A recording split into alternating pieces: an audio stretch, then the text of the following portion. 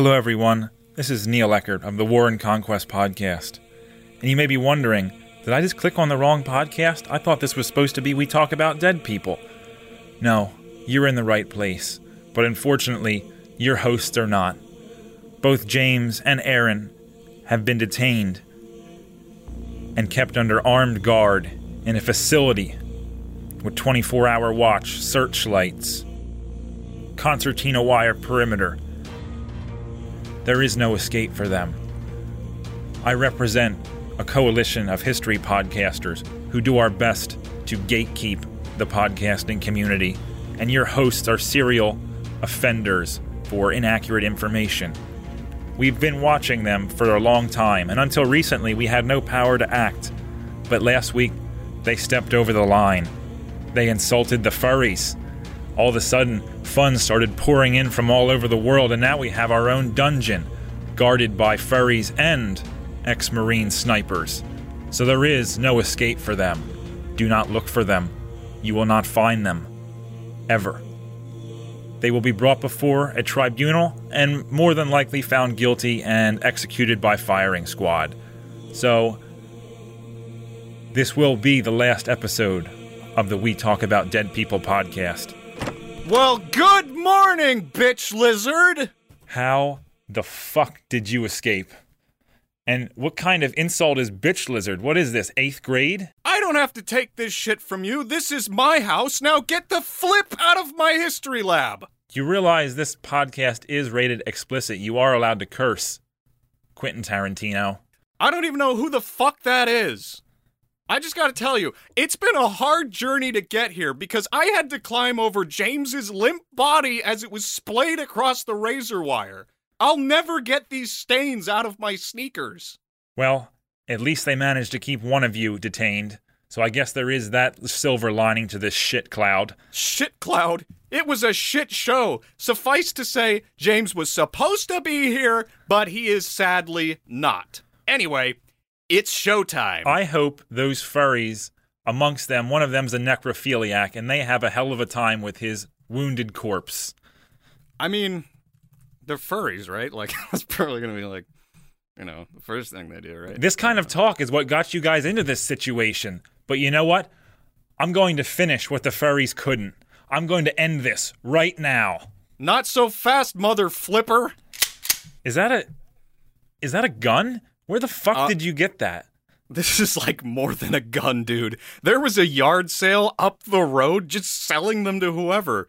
Who would have thought you could just buy a couple of fully semi-automatic, breech-loading, bolt-action, bump-stock-equipped, home defense assault weapons with AOTech hollow sights, high-cap mags, lasers, and a sad cat strapped to the barrel? Those are made-up gun words. And you know what? I'm not worried, because even if those were real gun words, you know the bullets that guy at that yard sale sold you? I exchanged them for blanks. Yeah, joke's on you, dude. This thing is definitely loaded. And the cat has rabies. Well, I would be worried about the rabid cat if I hadn't been feeding him cat food out of the back of my car for the past 3 weeks, just in the very slim margin, just in case you guys escaped from furry jail. You mean he has actual strength? Oh my god! That's what you get for playing with guns, kids. You get rabies. From a Chicago alley cat. So, since we're already in the history lab and only one of us has died and come back to life, you know, just the one time, I think we should just let things get rolling and see where it goes. I don't know why you keep calling your parents' living room your history lab. Who do you think you're fooling? You're a 24-year-old bachelor. We all know you record this in your parents' living room. It makes it sadder that I'm actually 25. Oh, that's even worse. Yeah. Oh, let's compete to see whose life is more bereft of accomplishments. Should we? Oh wait, that's right. I shouldn't use big words around you. I'm sorry. I can't process the shit you're saying, Neil. Can we just start the episode and forget about it? If you can agree to sit there and Mr. Jingles can keep cool, maybe we'll be able to do this. But we're going to run this show my way. I'm going to show you how you're supposed to run a podcast, completely free of furry insulting jokes and historical inaccuracies. All right. I'll give you a shot. So, Neil, who do we have this week? We have a man named Bohemond of Taranto.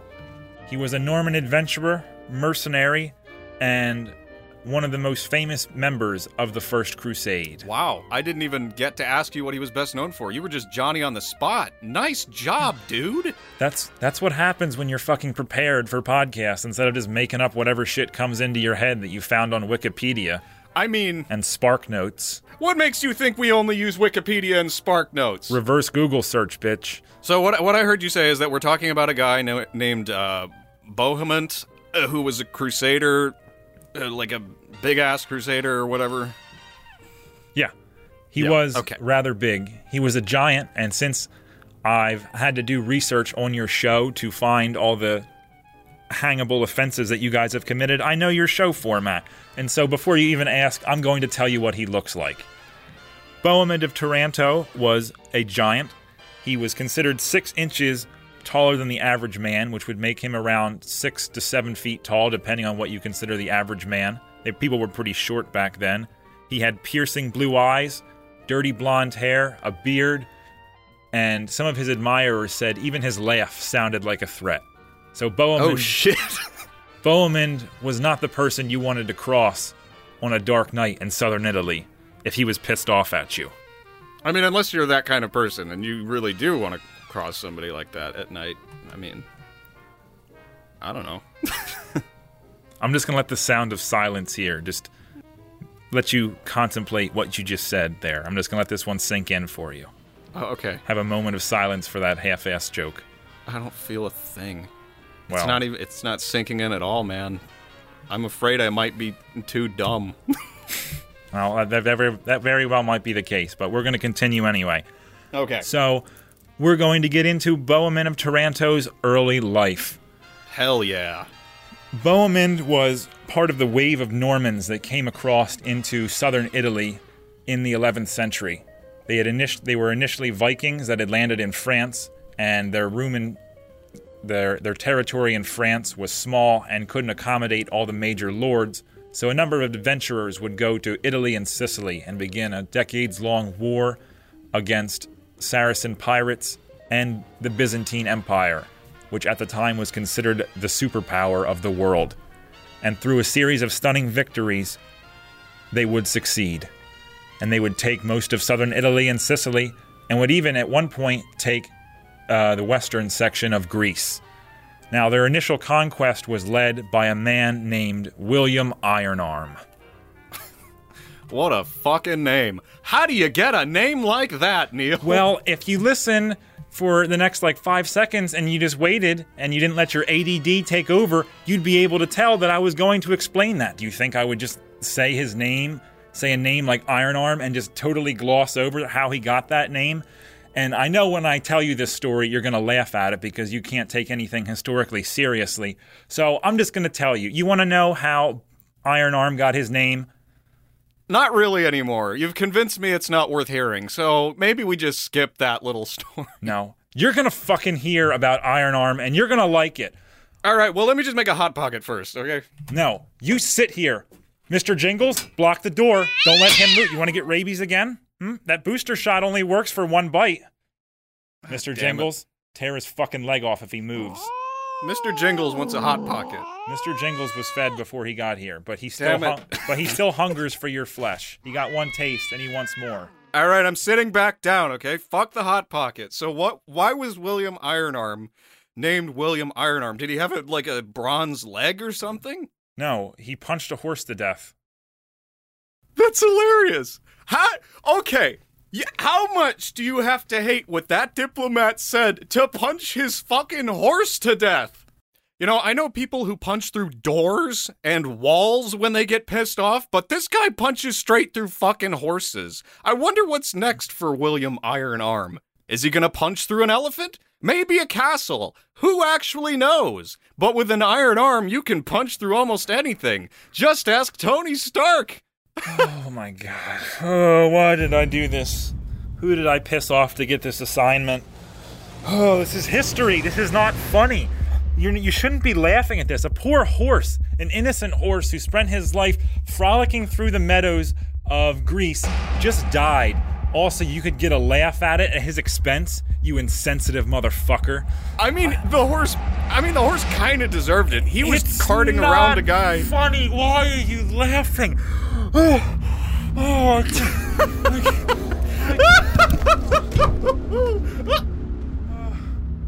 my God. I'm not calling 911. No. You can just lie there, Neil. No. I must finish my work. I must not let this continue. You know. The ceasing of my heart to beat cannot stop me. Good, because I want to punch you around a lot more. I think I may have hit my head, and a microchip fell out of my ear. All this time, the furries were controlling me, making me do things I didn't want to do. Oh dear. I think I'm okay. All right, we're relaxed. Do we need to get you hypnotized so you can remember everything? No, I think when I hit my head, I think it might have jarred everything back into place again. Good. You seemed a little not yourself today. All right, I'm good. Okay. You know what? Robert punching that horse was fucking hilarious. I loved every minute of it. What a great story. What a great character intro, and what a great nickname. I mean, there's been some great nicknames over the years. I mean, you have your Alexander the Great. Everyone wants to be great. But me personally, I want to be known for killing a horse with my bare hands.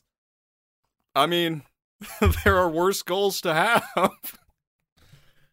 All right. I'm back and better than ever. All right, good. He said, I missed what you said after I fell out of the chair because when I fell out, it unplugged my headphones. I think all I said was, suffer or something like that. So getting back on track with our show, Bohemond of Taranto was the son of a man named Robert Guiscard, a man who would come to Italy in the middle of the 11th century. He would fight under William Ironarm and eventually he would become his successor. So Robert came to Italy pretty much penniless, and by the end of his life, he had ended up controlling most of southern Italy, parts of Greece at one point, and Sicily. So it's a pretty amazing rags to riches story. But yeah, his son took part in the First Crusade, so history remembers his son and kind of just forgets about Robert Guiscard. That's kind of sad. Well, he kind of deserves it because Bohemond, his son, whose real name actually isn't Bohemond. That's just what everyone calls him. His real name is Mark, but that's a boring name for boring people. And Bohemond's life is anything but boring. But supposedly, when he was born, he was a really big baby. And Bohemond was the name of a French folktale giant. So his name literally means giant. Well, can't fault him for being a big baby. Yeah. So, just like every other millennial out there. Yep, except Bohemond would grow up and spend his life killing people with his bare hands. So, I mean, I think he's got that on millennials. That is, I mean, I have to give you that one. So, Bohemond would become his father's chief lieutenant.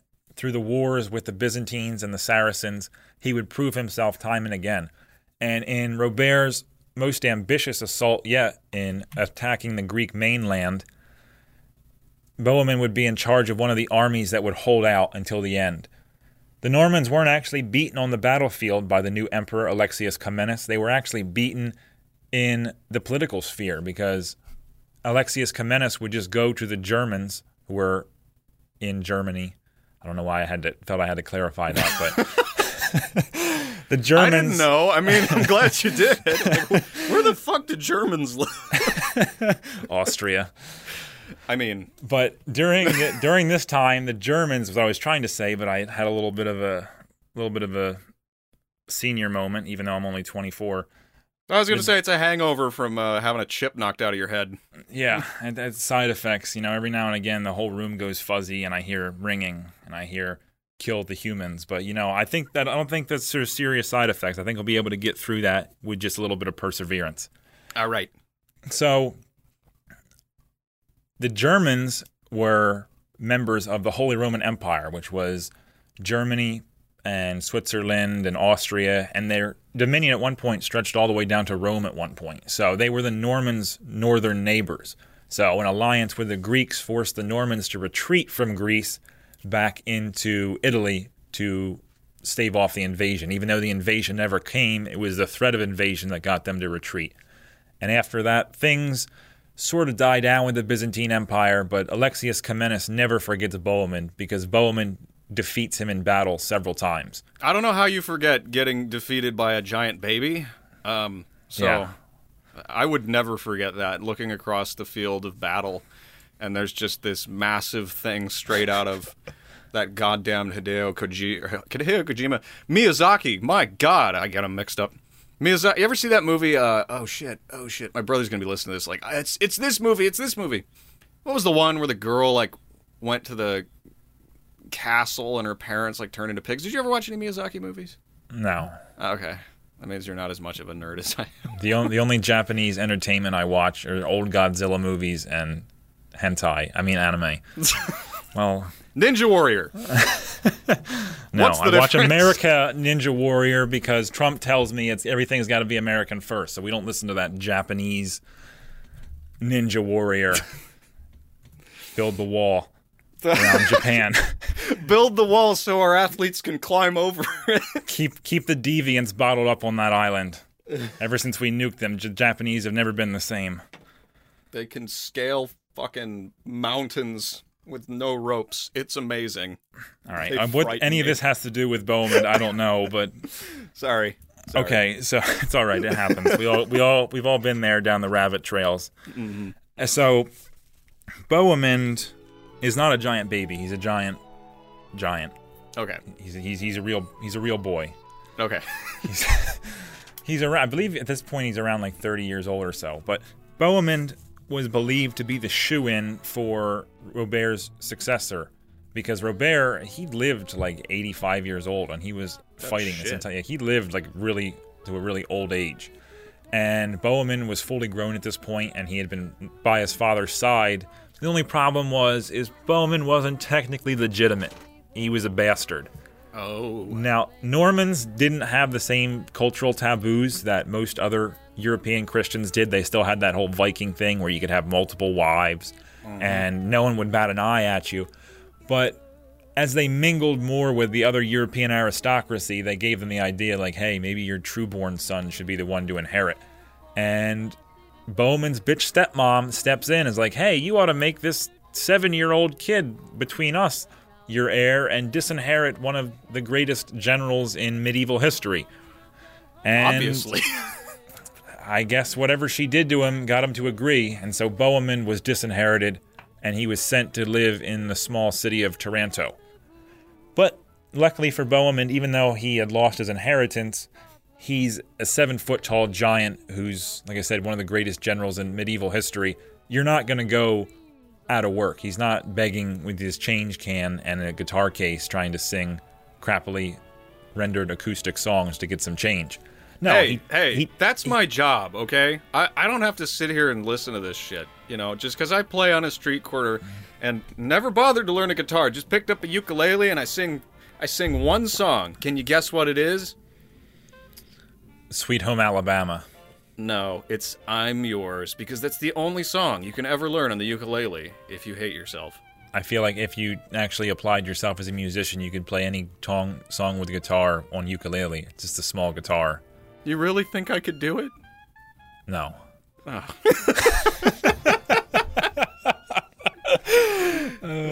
Okay. This is why I lost my job as a motivational speaker. Pick up the ukulele. Don't give your dreams a chance. Smother them before they grow too big. They turn In into the crib. battle babies. All right, so feel free to carry on. I'll stop bullshitting. Yeah.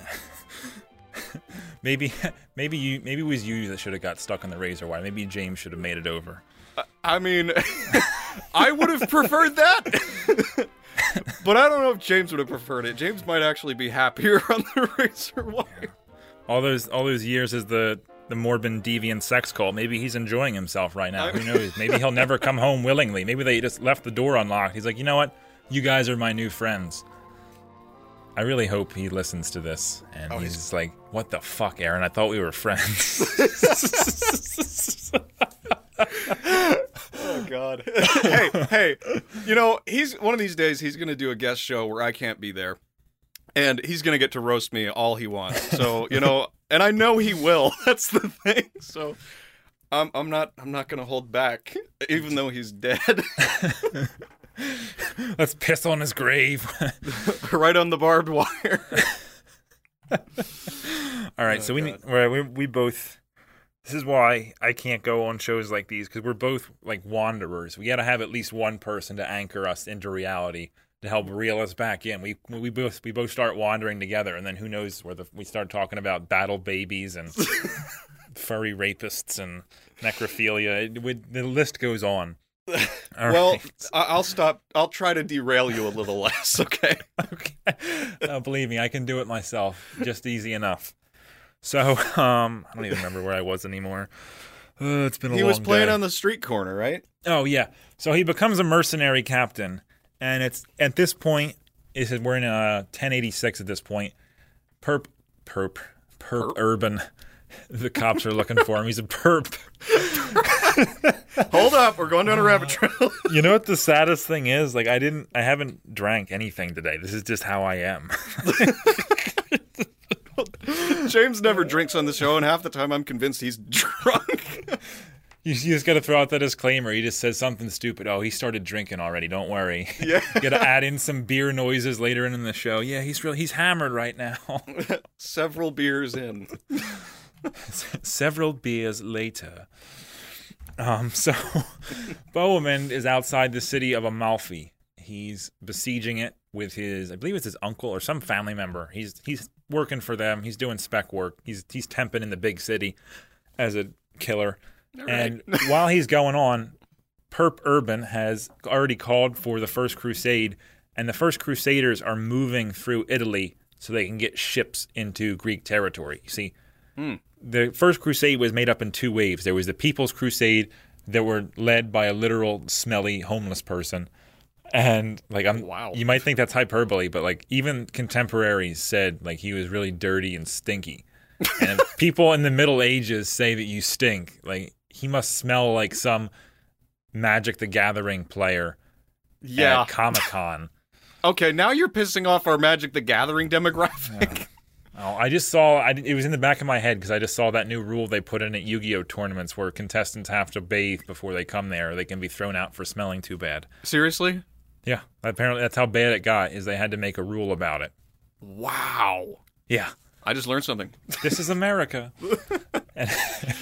So Peter the Hermit was a smelly guy, had a real scraggly beard. He whips up Northern Europe, and he brings a bunch of poor people and some knights, and they go on what's known as the People's Crusade. And they start by killing a bunch of German Jews, and so I guess you could say that killing Jews is not a Nazi thing. It's a European thing. It's in their DNA. I'd have to agree with you there, having read Wikipedia. Yeah. Or YouTube comments or any sort of digital media on the internet with a comment section. There's always someone blaming the Jews for something. Well, medieval Europe was no different. So they started killing a bunch of Jews, and eventually they make it to Constantinople. Alexius is like, we need to get these hobos out of my backyard. He ships them over to Anatolia, and they immediately get butchered by Kilij Arslan, the Sultan of Rum, which was the Seljuk Turk breakaway empire in Anatolia. So how do you get a name like Kilij? I don't know. I tell you, I enjoy reading like Muslim contemporary sources, but some of these names are fucking ridiculous. Like I have an example here. I took a screenshot. I was going to post it on my Facebook page, but I think I'll just all right. Where's it at? This guy's name was like 15 words long. I shit you not.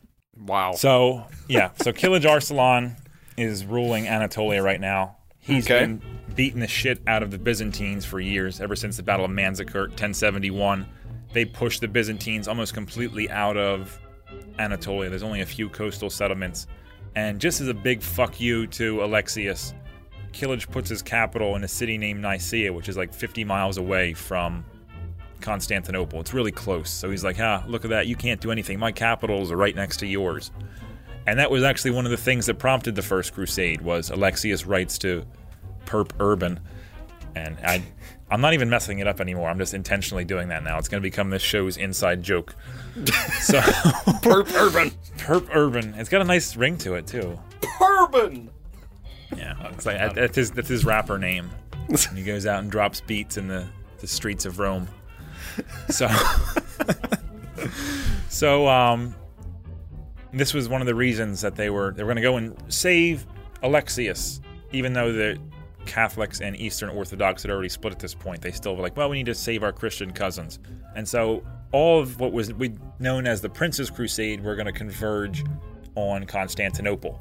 There was 6 major leaders. There was Bohemond, Raymond of Toulouse, Godfrey of Bouillon, Baldwin of Bologna, Tancred, and Robert of Normandy. They came from all over Europe, mostly France, some from northern and then southern France. There was Italy. Pretty much the only major power that didn't send anyone was Sicily, but they would send naval help later, as would most of the Italian states. So this was a big coming together moment for Europe. This is one of the times that they actually came together to do something good. That's why the First Crusade was so significant. For once, they actually stopped killing each other and went and started killing somebody else. So in the medieval times, that's considered progress, I guess. I mean, you got to take your wins where you can get them. It's like my math teacher said, how do you eat the elephant? And one bite at a time. Sometimes you just got to take little baby bites of elephant steak. I don't know why he said an elephant. I don't know why he could have used another animal, but that's what he said. He was a little bit weird, but he knew what he was talking about. Trustworthy man. Yep. Anyway, so now all these, all through, because the Council of Clermont was where Perp Urban, sorry, I almost got his name right for once. He called it in the end of 1095, and all through 1096, the armies were getting together and moving. And Bohemond, he hears about it late, but he's also geographically the closest to Constantinople, so he sort of reaches there at the same time as everyone else. Some of them come through Italy, some of them go through Hungary, and then into Greece, but they all roads lead to Constantinople. But as you can imagine, Alexius really wasn't that happy about having Bohemond just wandering through his lands, because he had just spent the previous years ransacking these lands. I used this analogy when I talked about him on my show, that Bohemond was basically like Osama bin Laden or whatever Al-Qaeda leader you want to throw in there. Like, he was public enemy number 1. He was considered a terrorist. He had spent years fighting the Byzantines and no one trusted him. Although Bohemond was determined to prove that he had turned over a new leaf and it was going to be sunshine and rainbows now, and he ordered his men to not ravage the territory, even though they were being attacked by Byzantine soldiers the entire way. Did they stick to it? I mean... Oh yeah, Bohemond kept his men in. He had a pretty small force, and they were all mercenaries who had fought with Bohemond, so they all respected him. Most of these men had been on campaign before, and that's really, in medieval times, the measure of armies, because unlike today where we have like a big gap in technology, like if we're going to war with Iraq, we have planes that can bomb you from 20 miles away when they've got no air force. Like today's wars are won by technology, but back then everyone's weapons were more or less the same, so it was your commander who decided what your battle was. That was, if you respected your commander, you would listen to him, and that was the mark of a good army, was a good commander. And Bohemond was excellent because he always fought with his men and they loved him, so they listened to him, even though the Byzantines, I mean, they would return fire if they were getting shot at, but they weren't intentionally pissing people off. Right. And I think the best story of all this comes when one of Bohemond's underlings, his name was Richard of Salerno, he uses a pirate ship to cross the Adriatic for some reason. I don't know if there was no other ships around. He's like, oh, that's got a cool flag on it. So you're already fighting for someone who is despised by the Byzantines, and then you're going to get a pirate ship to cross over? Like, I don't know what he was thinking here. I mean, I think that every day. That's how I get to work. I drive a pirate ship. Yeah, well, at this point, the Byzantine navy intercepts this pirate ship, and there's miscommunication, and a battle starts. And some of the soldiers aren't in on it. They realize, like, maybe we shouldn't be doing this. There's one priest on this ship that is having none of this. He's going to fight to the death. He doesn't give a shit. He picks up a crossbow, and in a scene out of a fucking cartoon, he shoots the captain's helmet off. Like, the arrow goes through his helmet and, like, knocks it into the ocean. It doesn't do any damage to him. Oh, shit. And so the priest, he reloads again, and he shoots him in the shield, and it punches through his shield and goes into his arm and hurts him. Eventually, the priest runs out of arrows, and he picks up a sling and starts throwing rocks at him. He completely breaks the Greek captain's shield after that. And then he eventually runs out of rocks, too. And so he starts picking up bread cakes and throwing them at those enemies. And I can't... Like, every time I picture this in my head, for some reason, I just imagine him throwing Rice Krispie treats. Like, take that, ye devils! Eat my baked rice stuck together with marshmallows. Well, it's like, this is the real perp urban. Yeah, this guy was hardcore, and it's actually this story is told by Anna Karenina, which was Alexius's daughter. She's pretty like anti-Crusader because she wrote this book like 40 years after the Crusades when relations had already soured. Mm-hmm. So she was trying to make it seem like they were in the wrong all along, and they always knew that they were bad. And they were shocked at this because Eastern Orthodox preachers did not fight. I mean, they were just what you imagine like a pastor would be today. But Western Europe was a little bit rougher on churches than the Eastern one was, because you had the Vikings who didn't give a shit about churches. You had the Bulgarians, the Hungarians. All these different raiding tribes would come in they weren't Christians, so they didn't care if you were in a church. And so all through the early Middle Ages, like, these priests learned how to fight because they'd be killed just as easily as everyone else. And the crusade was the perfect outlet of this. It was the fusion of religious war and holiness. And this was the case study of, well, can we get our priest to fight? Well, apparently if you're this guy, you can. And you're fighting with everything from Rice Krispie treats to rocks. I don't know where he got rocks from on a ship. Like, he can just he must have had them in his bag because you can't pick rocks up out of the ocean. I can think of one place where he could have gotten 2 massive stones. Yeah, he could have loaded those in a trebuchet and thrown them. He's launched himself over there. Well, the best. I didn't even get to the bet. Well, the Rice Krispie treat might be the best part, but eventually he gets shot with an arrow or hit with a spear or something, and he starts bleeding to death. And after that, after the priest goes down, they surrender. They tow him ashore, and he's like, "What the fuck? We just tried to guide you guys in. You started a full-size battle." And the priest is dying. He calls the captain over, and he's like, "If we had been on land, I would have killed you." And then he gives him his favorite cup, which is worth 150 ounces of silver or something like that. It's a really nice cup, and then he dies. So the guy who killed him got his favorite cup, and he's like, "Yeah, I would have got you if we had been on land." And he just lets it out. I've known some cool youth pastors over the years and church people, but I don't think I've met any of them that were that cool. I can't imagine any of them fighting to the death on the foreign seas somewhere. It occurs to me that nowadays, if a youth pastor gives you a cup, he might get into legal trouble. Yeah. Well, if you're a Catholic priest, that's for sure. Oh, shit. Shots you just pissed off the furries again. Well, the furries might enjoy it. Those deviants. Ugh. So, the whole pirate ship incident aside, Bohemund does his best to keep his men in line. And all along the way, he's getting ambushed. And Anna Karenina tries to blame him for this. And she uses a word here for him that I really need to start working into my daily vocabulary. She says that Bohemund far surpassed all the other Latins in courage and rascality. I need to find more uses for the word rascality. Rascality? I didn't even know it was a word until I read it, but I want to use it in my daily life. I think you should. I think you should, try to use it once a day and see if people notice. It's like the Winnie the Pooh meme that's going around now where he's in the suit and he's got that, smirk on his face. That's the kind of word that he uses. Rascality, yes. Rascality.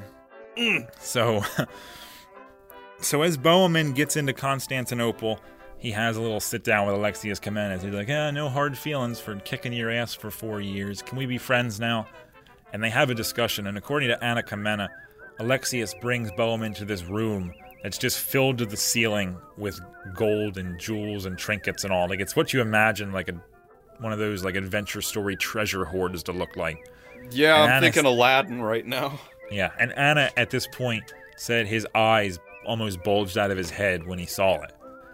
But apparently that wasn't good enough for Bohemond. Bohemond wanted land. Because you can have all the money in the world, but if you don't have land, you don't mean shit to the medieval power politics. You're not a real lord. So he wanted land. According to Anna, he didn't give it to him, but once again, she's shading this to favor the Byzantines here. Right. And so Bohemond gets sent on, the other princes come in. A couple of them, one of them, like Godfrey of Bouillon, tries to besiege Constantinople because Alexius won't open his markets to him. And his men are starving, so he's like, well, fuck it, I'll just attack the most fortified castle on Earth. Yeah, I mean, fuck it. Why not? We're Germans, we can do it. Like, yeah. Hey, see that massive garrison, or not garrison, but like fortress over there? Let's go, like, make the people inside mad at us. Yeah, I remember when I was doing my series on Alexander the Great, they were outside this one city, and 2 Macedonian soldiers got drunk one night, and they started playing, like, Never Have I Ever. And eventually, like, they started yelling at each other, you're a pussy, you're a pussy. And eventually they both just charge at the city and almost capture it themselves. Like, they get up on the walls. And, like, if anyone else had known, they could have taken the city. Like, 2 drunk Macedonians almost captured an entire city by themselves. So that's what this sort of reminds me of. I've never heard... Okay. All right. You got me beat. I don't think I have a cooler story than that. So, yeah, so Godfrey... Eventually he pulls back and they kiss and make up. Supposedly the emperor even adopts Godfrey as his adoptive son, so to try to cool him down. And because Godfrey was telling everyone he was descended of Charlemagne, which was the Carolingian line had died out, but everyone liked to try to claim a famous ancestor. Sort of how like people do now when they go to psychics, like, oh, I was a famous stockbroker in the 1920s in a previous life. I mean... The psychic never tells you that you were a vagabond and you died alone, eaten by your cats. Or that you had, like, a battle baby in your past. You know, you don't want to hear that kind of shit. No. But, so, once everyone signs a deal, basically it boils down, all of them are different, but it all boils down to we're going to fight with the Greeks, and which was another word for the Byzantines. They're sort of interchangeable. We fight with them in any territory that was previously part of the Byzantine Empire that gets taken by the Crusaders is going to revert back to Byzantine control. That's the oath they all swore. So Alexius was really going to try to use these guys as his hired muscle, basically. Because the First Crusade kind of floored Alexius. When he sent word to Perp Urban, he had expected maybe a few thousand knights. And conservative estimates of the numbers that took part in the First Crusade around 100,000. So shit, a few more people. I mean, there's numbers that say it's up to 250,000 people showed up, but I use 100,000 just because that's like the median number. I like to try to go in between like the revisionists and the classical historians and find the middle ground. So between the People's Crusade and the main Prince's Crusade, about 100,000. I read an interesting revisionist history book called God's Battalions. It was about the Crusades. Yep, I have that. Yeah, actually, James recommended that to me. That's the only reason I knew he was super into history. Yeah, I actually that was one of my sources for the First Crusade series. Yeah, Rodney Stark's a good writer. So I don't think Rodney is a revisionist historian, is he? Well, I mean, the classic view of the Crusades is that they were all bad all the way through. Well, like there was never a good reason. Actually, well, the original sources, they were all good. And then during the Enlightenment, when Voltaire came out and all those other Enlightenment guys, they turned it bad. And then the colonial area, they were good again because it's Europeans taking stuff from brown people. And then in our modern times, they've turned into being bad again. So it's a pendulum. It swings back and forth whether people like or dislike the Crusades. Now, there's a big fucking rabbit trail. I'll tell you what. Pendulum about narrative and history. Ooh, I could go forever on that. Oh yeah, I mean we all could. I mean, but we're gonna focus. We're doing a good job. I'm actually proud of us. Fucking sharks with laser beams attached to their noses. We're lasering back in. Fuck yeah. You're the best son ever, Scotty. Anyway. What? I was quoting...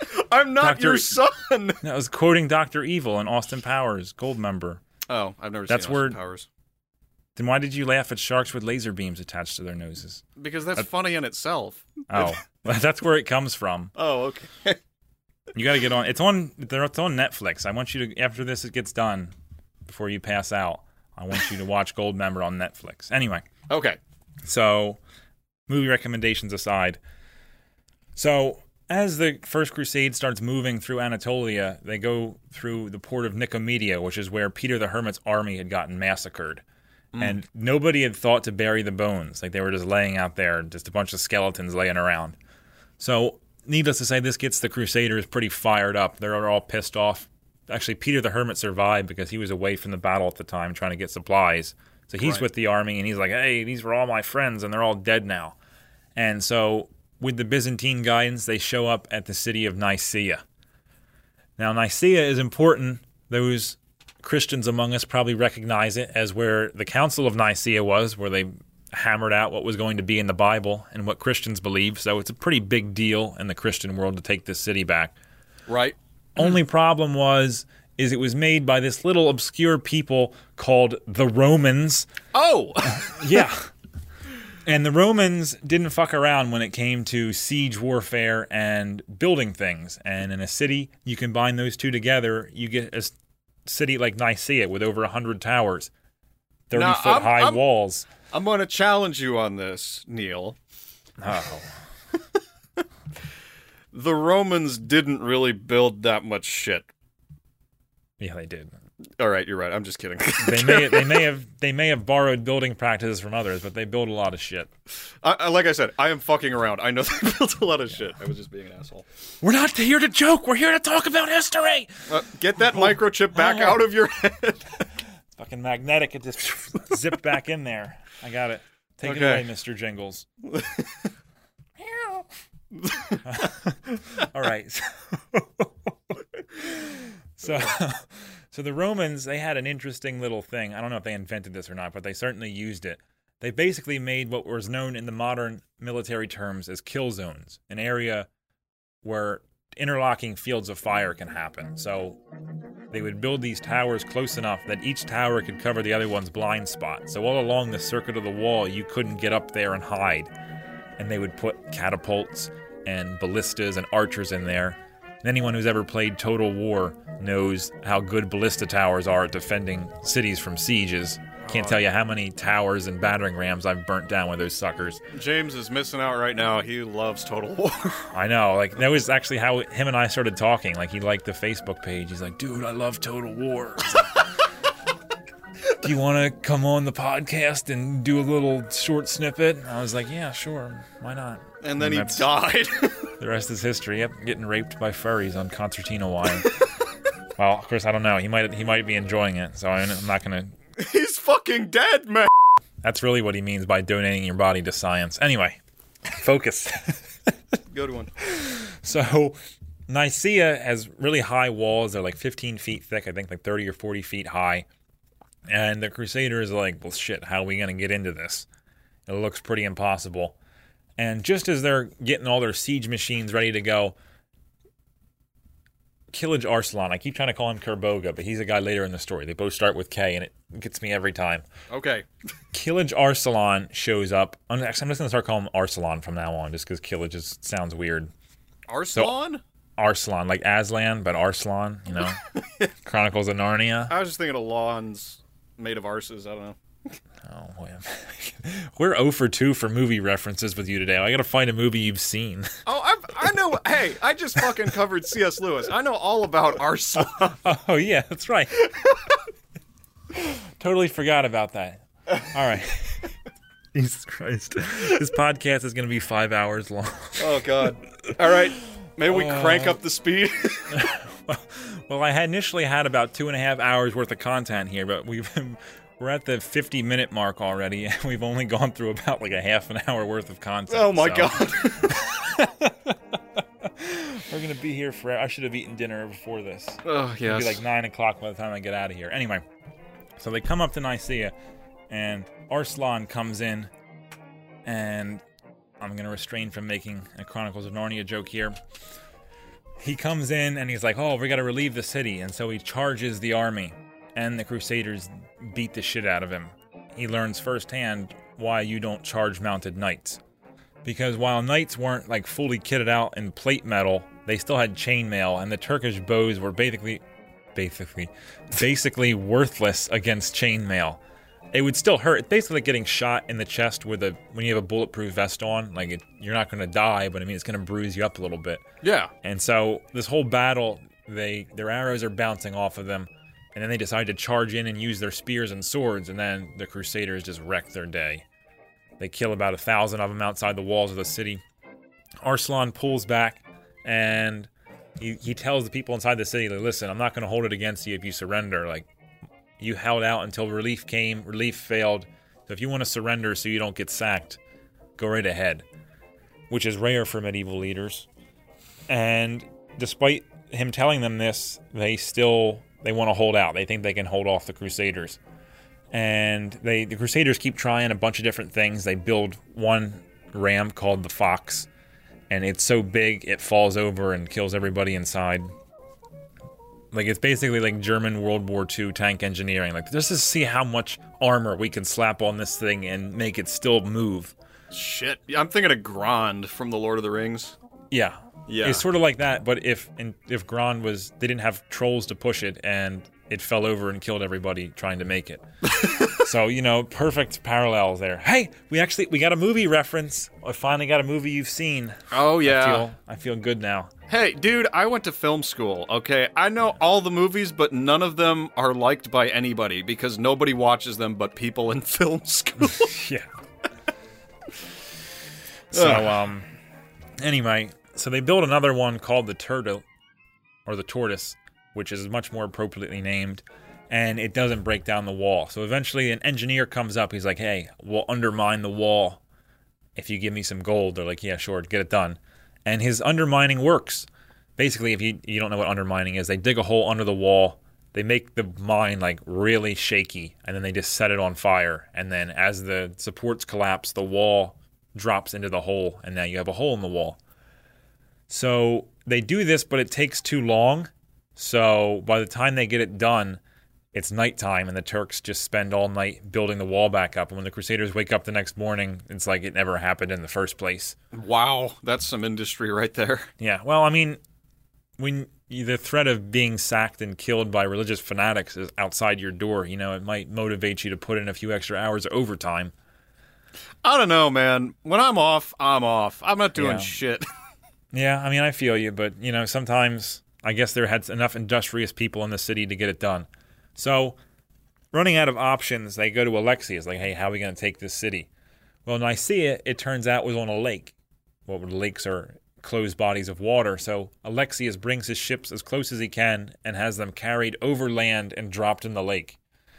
And at this point, the princess is trying to escape by the lake, and all of a sudden it's like, oh shit, what are Byzantine ships doing in this water? This is a closed body of water. Right. And they capture her, and then they're like, well, we should start negotiating now that you have our princess. And they come up with this clever tactic. They bring in a negotiator, and he plays good cop, bad cop. He's like, hey, you can either surrender the city to the Byzantines, and you can all live, or my religious fanatic friends are going to come through and kill everybody.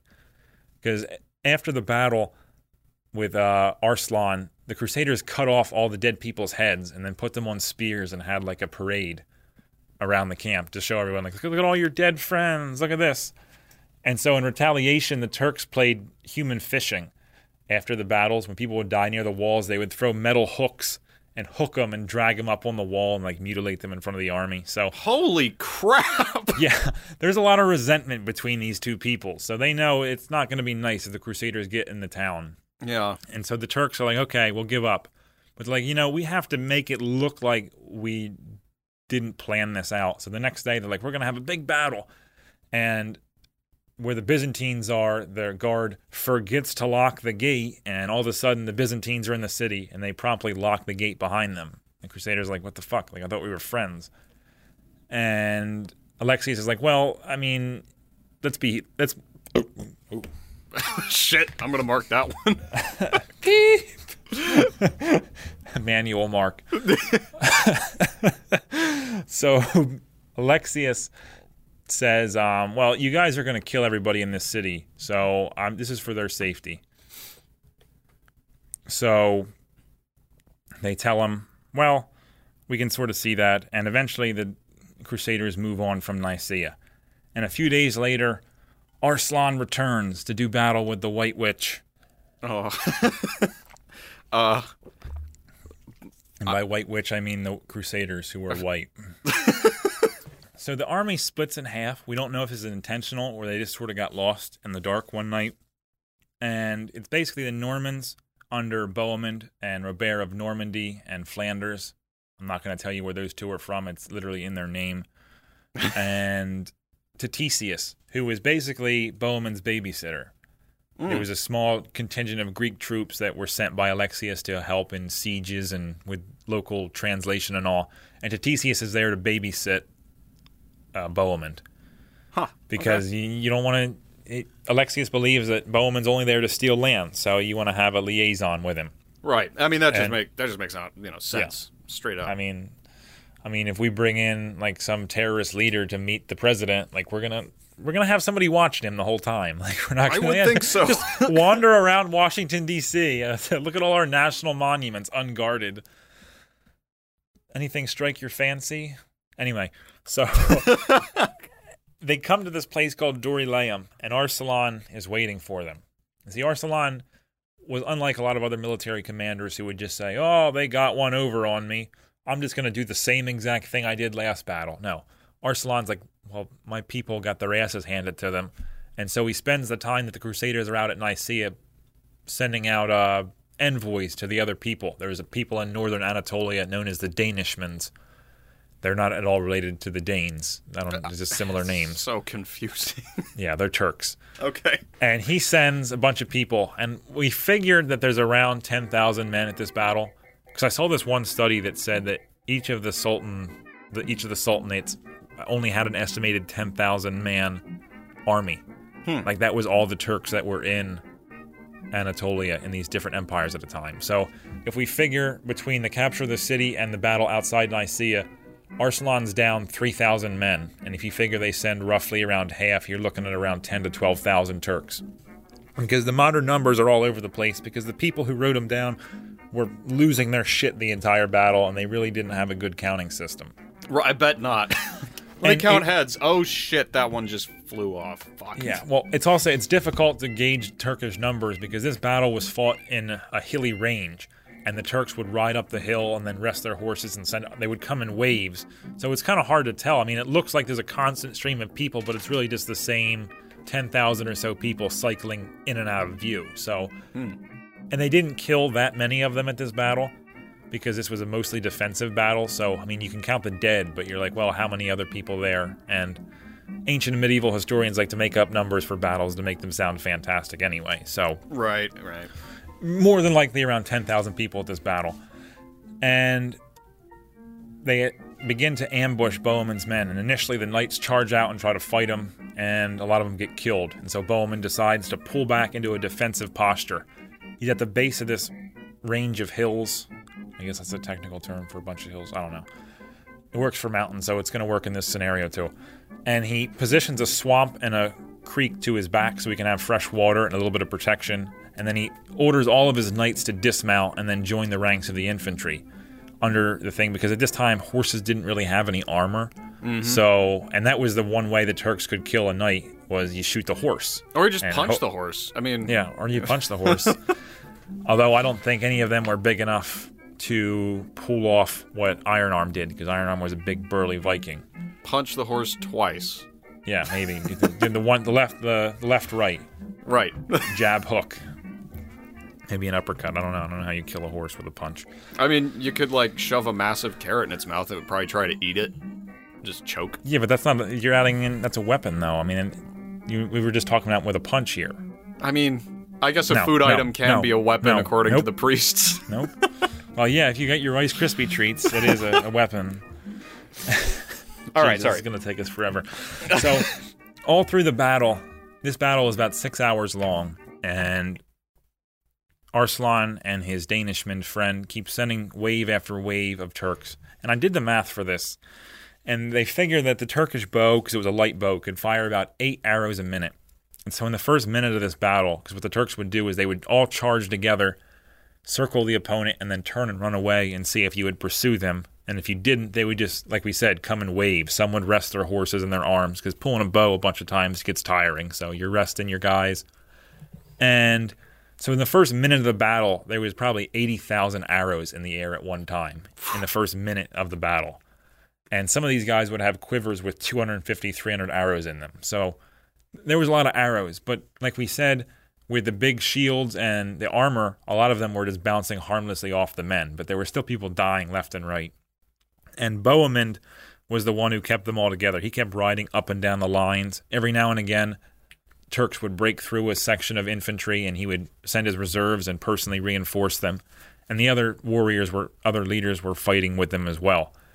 And just before the battle starts, Bohemund sends a letter, which is really concisely worded, and I just love the message he sends. He sends the message to Godfrey and Raymond. He's like, if you wish to prove yourselves men, come at once. And that's it. That's the only message he has for them. So Godfrey and Raymond and Adhemar of Le Puy, which was the papal general sent by the Pope, or the Perp, sorry. Right. I got it right again. So they all ride up. They leave the infantry because they're still hours behind, and they ride hell-bent for leather with their horses. But they still have to hold for 6 hours until they get there. And Arslan is exhausting his men here. He's shooting thousands of arrows, and they're not getting them. People are dying, and inside the camp where the chroniclers who wrote about these battles were, because most of these chroniclers were clerics, the one chronicler, he's losing his shit. He's with the women. He's screaming and panicking. He's like, oh, they're going to kill us all and all. But there were some women who actually took part in this battle. We don't think they fought, but they served support roles. They were running water back and forth. They were tending to the wounded, yelling encouragement. And so this is one of the few battles we have in medieval history where women are there. And that was also incentive to the Crusaders to fight harder, because a lot of these people brought their families with them. Oh, yeah. The First Crusade wasn't just a military expedition. It was the pilgrimage, and there was a lot of non-combatants there that weren't fighters. Right. Most people don't know that, which is interesting. Yeah, and there was actually the First Crusade wasn't even called the Crusade until the middle of the 1100s. It was just called the pilgrimage or the journey. I didn't know that. How about that? Crusader was a later. It comes from the French cruce signatus, which means one sign with the cross, but that was a later invention around the Second Crusade.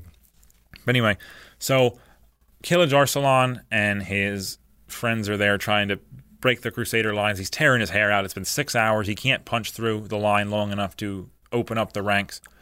And he's focused all of his energy on doing that. He's not paying attention. He hasn't posted watches on his flanks because he believes that Bohemund's army is the entire army.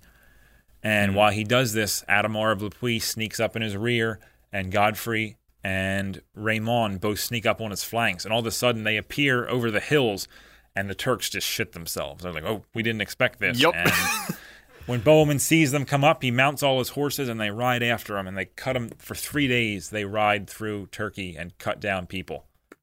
Shit. Yeah.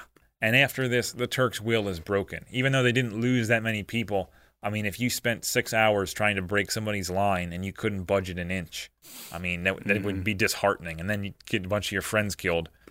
A little bit later, at a place called Heraclea, Arslan would get a group of people together to try to fight him again, and everything would just fall to pieces.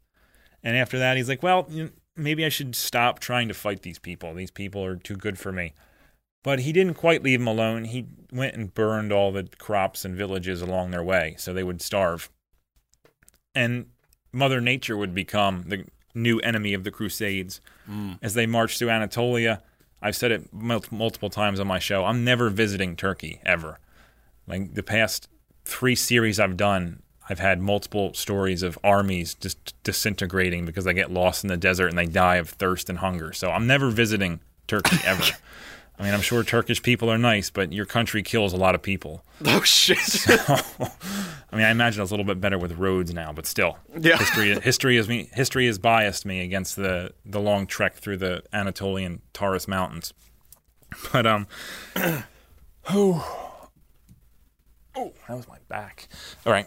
Good one. So, I'm sitting in a chair without a back right now, so I'm just sort of free. Yeah. Oh, that has to be so painful. Yeah, I'm a little stiff right now. Good reason to keep you here even longer. Yeah. You're going to suffer like the Crusaders. I got a text from James. Shall we hear from James?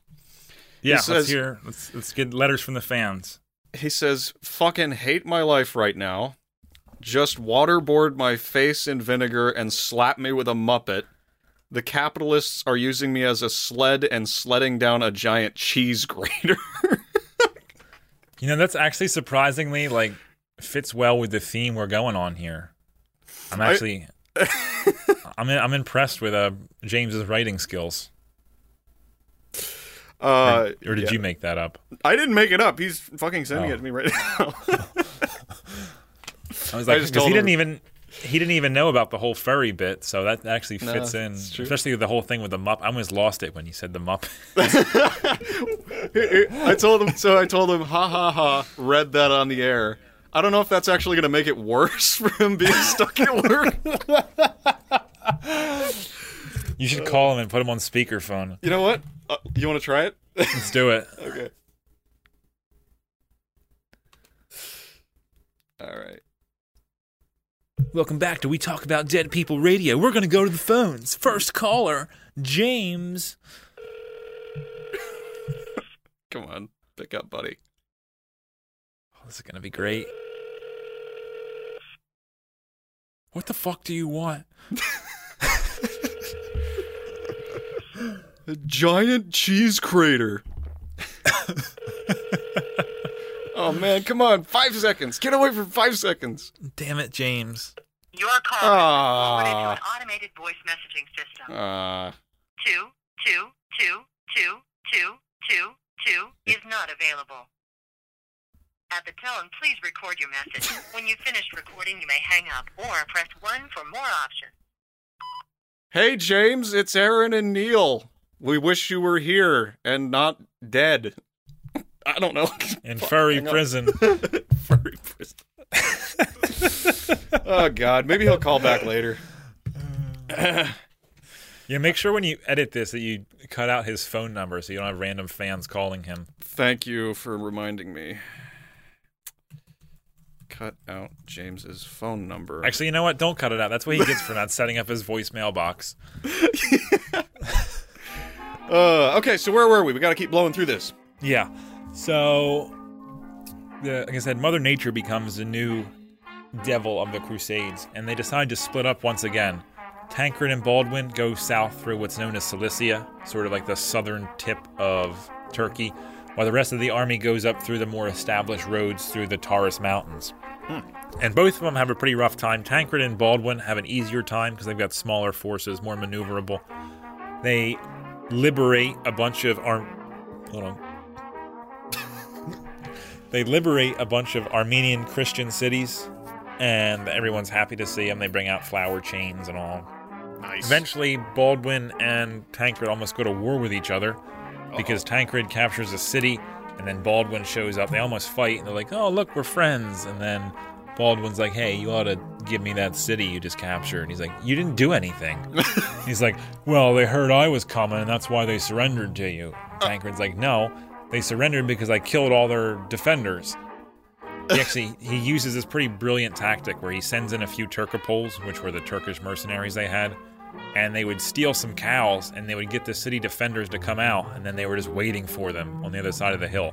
Basically what Mel Gibson does in The End of the Patriot, where he brings the British over the hill, and then all the army's there. Oh.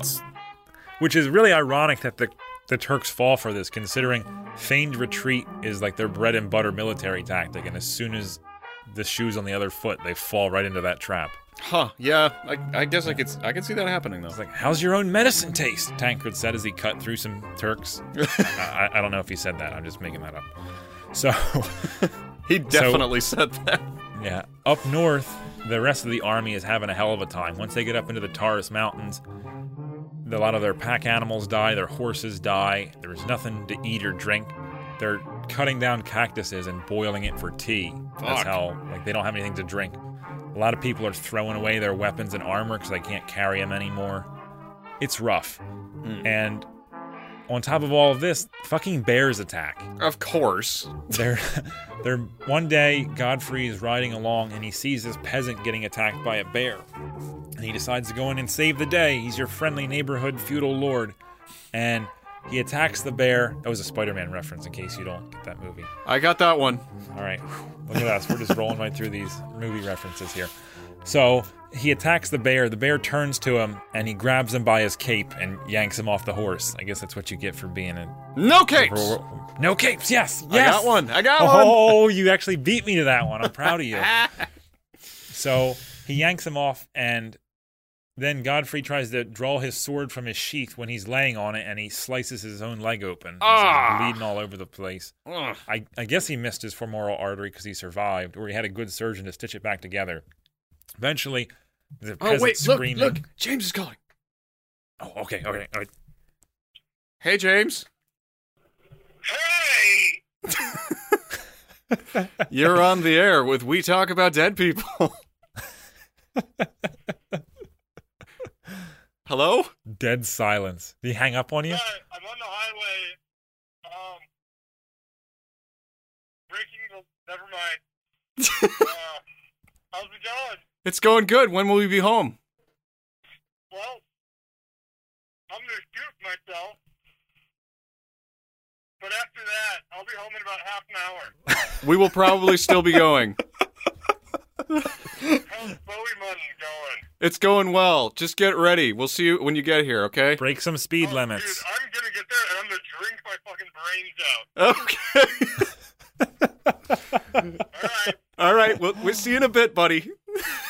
Have a great night. All right. You too, sir. All right. I hung up on. Fuck that. Sounds so salty. He's not So happy. salty. I'm gonna drink my brains out. I've never heard him say that. All right, so where were we? Bear. Yeah, so they kill Godfrey cuts his own leg off. So it's sort of like that scene in I Am Legend where he gets caught up in the cable and he lands on his knife. Sort of that, but with a sword. So he won't recover for months. Like he's in a litter. Right. Raymond of Toulouse gets real sick at one point, and he almost dies. Baldwin's wife dies. Even the most rich and famous people on this crusade are getting sick and dying. So Shit, even Nicolas Cage, I bet. yep. Did you get that reference? I don't know. He's done so many movies. That could be any movie. Season of the Witch, baby. No, I didn't see that. Nobody did. No. All I've right. only seen a few Nick Cage movies. Lord of War. That's his best one, in my opinion. I've never seen him in that. It's on Netflix, too. That's another one for your watch list. You're going to have a full Netflix watch list by the end of this episode. That's great. I can't wait. So, they finally come out of the Cilician highlands. Army's very much reduced, but they're still got a pretty formidable force. And What is you hear that? this siren? We're just going to wait for that to end. Are you in danger? No, but for some reason the fire department in this town still uses an air raid siren like this 1920. We have text messaging now. Just text your firefighters as a fire. Is it a test? No, they do whenever there's a fire, they ring the siren. Oh my God. Yeah, up in Chicago and Wisconsin in the Tornado Alley or whatever, they test those things all the time. It just sounds like an air raid's coming in. Yeah, the fucking Scared the Stukas are shit out of me bombing as us. a kid. Sorry? The Stukas are bombing us. Yeah. The Germans are back. Hey, I don't know if you play any video games, but here's an aside. In Far Cry 4, when you shoot down a helicopter, it makes the sound of a Stuka bomber. Doesn't? It's so dumb. It's so dumb. All right, so Whatever. all right, it's done now. So we're back. Oh yeah, they come to Antioch, which was their main goal going through Turkey. Right. Because that Antioch was one of the largest cities in the world at the time. It had a population like 40,000 people. It was a major metropolis, one of the holiest sites on earth. A lot of people don't realize, but there was actually 5 major holy sites to the Catholics. It's just Rome was the only one in Western Christian hands by the time the Pope really got a lot of his powers. It was Rome, Constantinople, Antioch, Jerusalem, and Alexandria. Well, the Constantinople's ruled by the Eastern Roman Empire, which is Greek Orthodox. Antioch's in Muslim hands, so is Jerusalem and Alexandria. So that's why Rome became the major center of religious devotion for the Catholics.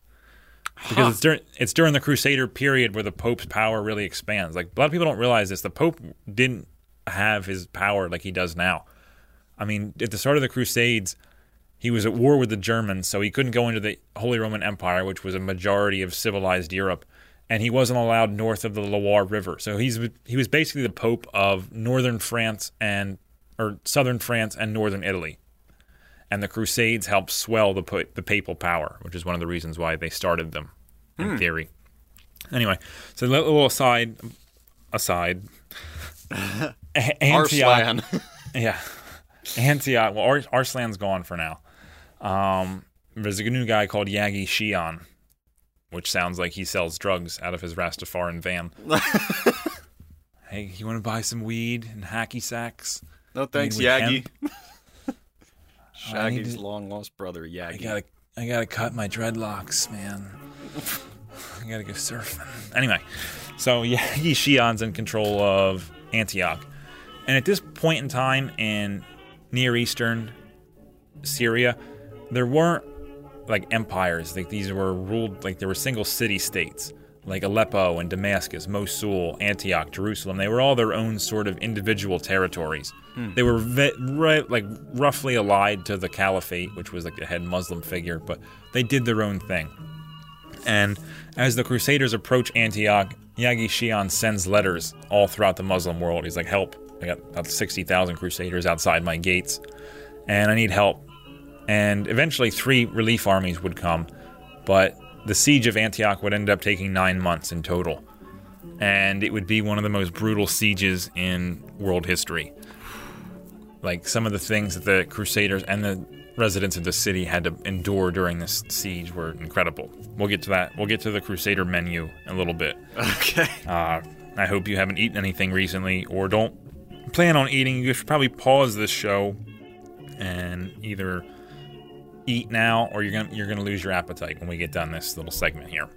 So Antioch is a major fortification. It was built by Antiochus, hence the name, one of Alexander's generals in 300 BC. The Romans had come by and done their whole fortifying thing. They put like 200 towers on the wall. There was 2 miles of wall, and the city itself sat on top of a cistern and a mountain. So this was a serious city. The wall was like 30 feet thick. So you weren't going to just knock your way through it. The city decided, we're going to starve the city out. Only problem is they don't have enough men to fully encircle the city. So for like the first 6 months of them trying to starve the city out, supplies can still come freely in and out of Antioch. So they're really not doing their job very well. In order to put a stop to this, the Franks began building castles. They've actually built 3 fortresses around each gate to try to be like a forward operating base so they can react more quickly to Muslim attacks. Because all during this siege, Yagi Shion sends out sally parties to attack the Crusaders. And he things them up pretty good several times. And there's only really 2 places that these attacks could come from, because the Orontes River, which is the major river in Syria, runs right next to the city and sort of like snakes around it. And so there was 2 permanent bridges, and the Crusaders built a pontoon bridge. So that was really the only 3 places where all this action could occur at. And some of the battles for the bridges are gruesome. There's one battle where they say the Orontes River is actually dammed up from all the bodies that have fallen over the side of it. Yeah, the river's red. During this battle, Godfrey cuts a man in half. Like, literally in half. Like, just slices him right in 2. Sorry, it's the way you said that. Literally cuts a man in half. Like, I don't know. That's recorded. Okay. Poor guy. We don't even know who he was. Yep. And, like, the best part of the story is, like, his legs stayed, like, his horse ran away and his legs stayed in the saddle. It's like his legs bouncing on the top of a horse, just squirting blood everywhere. That is awful. And something you would probably see in Monty Python, so. Yeah, pretty much. It's like the Black Knight's brother. He gets cut in half instead of losing all of his limbs. We'll call it a draw. Yep. He couldn't call anything because his respiratory system wasn't working anymore. That is true. So, during this battle, like I said, 3 relief armies come.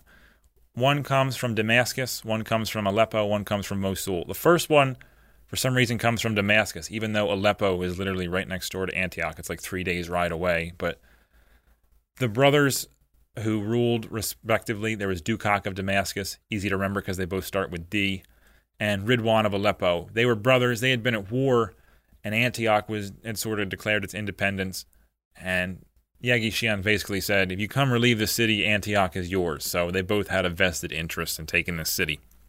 So Dukak comes up, and he actually stumbles into Bohemond and this guy named Robert of Normandy in the field. They're on a foraging expedition around Christmas, trying to get their Christmas turkey. Right. Some presents to put under the tree. And they sort of stumble onto him, and a big battle ensues. And supposedly during this battle, Robert of Normandy kills 100 people. Whoa. By himself. Holy now, I don't shit. know if this is a mistranslation. Maybe it was Robert's men killed 100, but like the way it is in my book, it says Robert killed 100 people. Which, that guy's stamina is... I mean, if he just lined up that many people, I'm just trying to imagine killing 100 people in the span of a day with a sword. But that's what it says. And while Robert of Normandy was hacking his way through the Turkish ranks, Bohemond sneaks around the side and gets behind the Turks because they were sort of separated, foraging. Mm-hmm. And this was Bohemond's favorite tactic, to hit the Turks in retreat, because that was their bread and butter, to run in and then pull back. So Bohemond figures out, well, if you can distract them with a part of your force and then sneak another part to their retreat point, all of a sudden when they get there and get ready to rest, your men come out of the bushes, boom, they flee. And he would use this tactic several times. And Dukak of Damascus would lose about 1,000 men and then turn around and leave Antioch alone. A little bit later, his brother from Aleppo shows up with about 30 to 40,000 men. And at this point, the Crusaders only have about 700 knights left. Well, mounted knights. They still have plenty of other knights, but all the horses are dead because of starvation, or they died along the road to Antioch. Punching. Punching. Those Turks came in and boom, 1-2'd them. But and some of these knights were mounted on not horses, like they were mounted on mules and donkeys and other sort of pack animals. They said the one donkey was so small, the guy's legs were dragging the ground when he rode it into battle. Like, at that point, why don't you just walk? Like, I feel like that's more comfortable. That's maximum laziness there. Like, I made the point on my show when I talked about this. Like, it reminds me of that one scene in the second Sherlock Holmes movie with Robert Downey Jr., where he's afraid of riding the horses and he's just riding a little Shetland pony. Oh, yeah. Where's the fire? Forgot about that. Anyway, so they got 700 knights, and they leave everyone else back at the camp because Yagi Shian's going to attack as soon as... It seems like every time Bohemond leaves, they attack because Bohemond's the most well-known in the party. And so Ridwan comes across this place known as the Iron Bridge. The bridge wasn't made out of iron. It had iron gates, so, Iron Gate Bridge. They've totally fucked that up. Yeah. Well... I mean, if you had a bridge made of iron, it would rust. So, it makes sense to not have iron bridges. But anyway, so Ridwan's expecting an attack at the bridge, if there's going to be one, because that's an easily defensible location. Mm-hmm. Total War players, once again, know the bridges always fuck up the AI. They always just try to charge across, a couple catapults, mangonels, boom, game over. I've seen that play many times. It's brutal. I had one time, I used a mangonel against an entire army, and... one shot, it looked like a nuclear explosion going off. It froze the game for like 2 minutes. It killed 1,000 people with one shot. Oh my god! They were all just sort of bottled up next to the neck of the bridge there, and boom. I could just see you like leaning over your computer, going, that music's playing because you're winning or whatever, and then there's 1,000 guys on the bridge. The mangonel fires, and then just like freezes, and you're just I came what in my the pants. fuck? It's all right. I had to clean up my pants afterwards, so, I had something to do while the computer reset itself. Oh, God. So,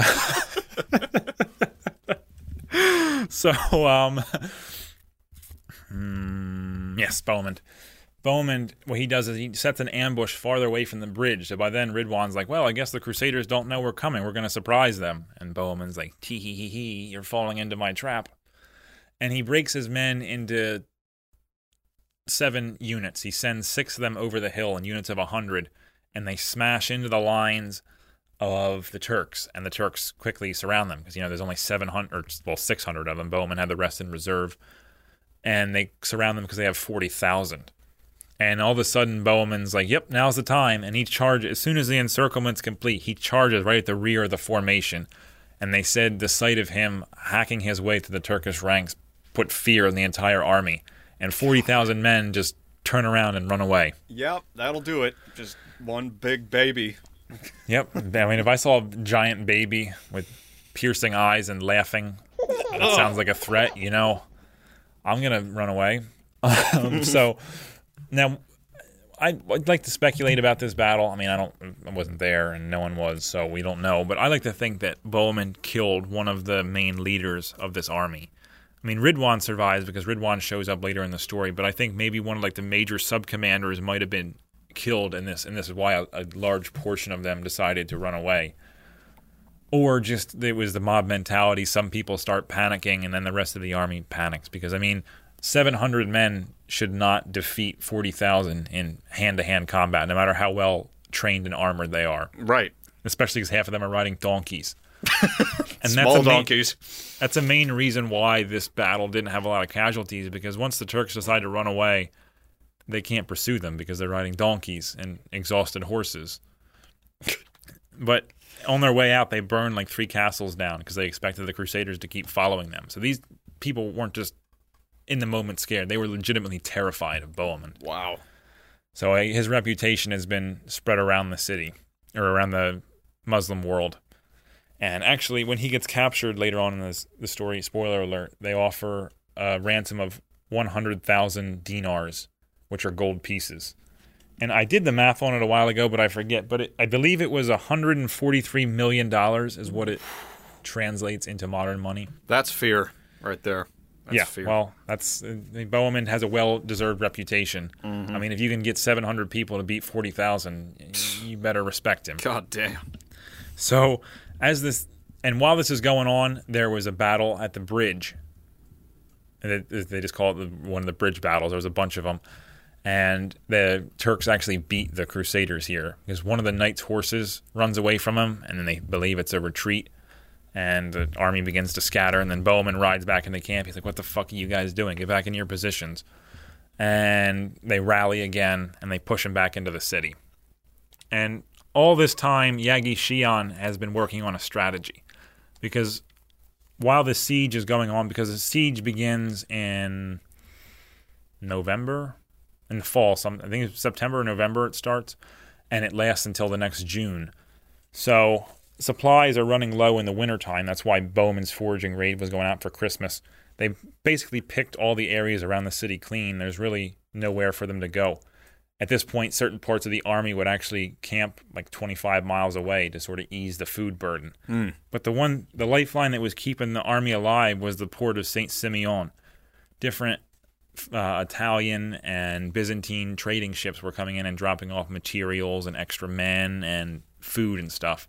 And the Italians throughout the First Crusade would save the Crusaders' life because they would show up at just the right time, which is one of the more miraculous parts of the First Crusade, is the fact that every time that they're desperately needed, boom, Italian ships just appear out of nowhere. They had to plan the expedition, but the way it coincidentally lines up in just the right time, that's why a lot of people attribute a lot of these battles to miraculous means.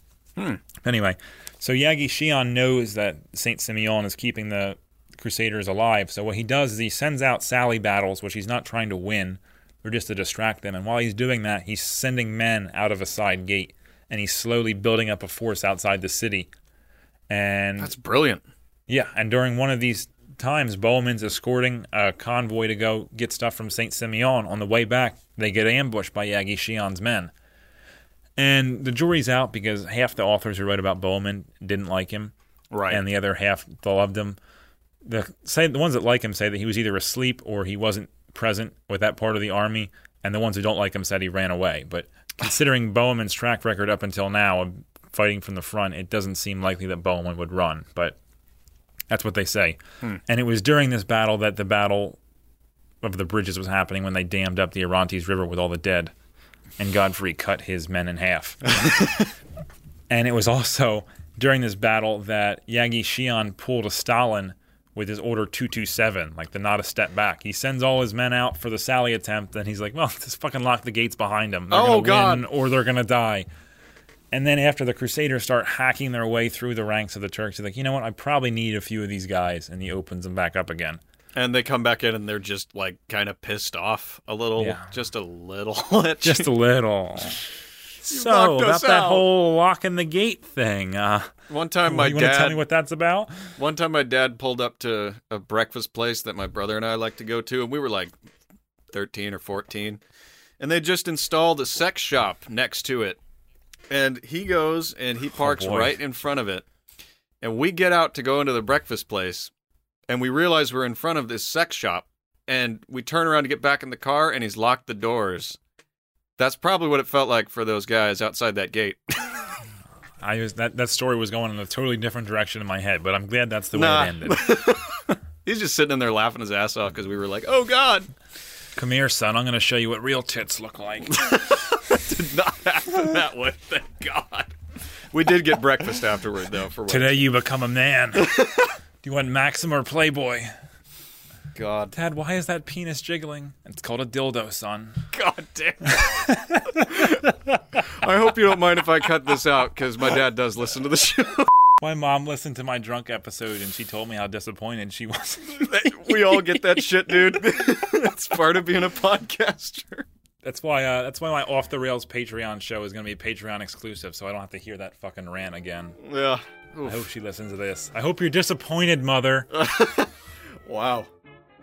Oh, don't worry. I got a line about that later in the show. Don't worry about it. So that theme's going to come back again. All right. In a little bit here. We're sort of little not very subtle foreshadowing. Uh-oh. So what's next? Oh yeah.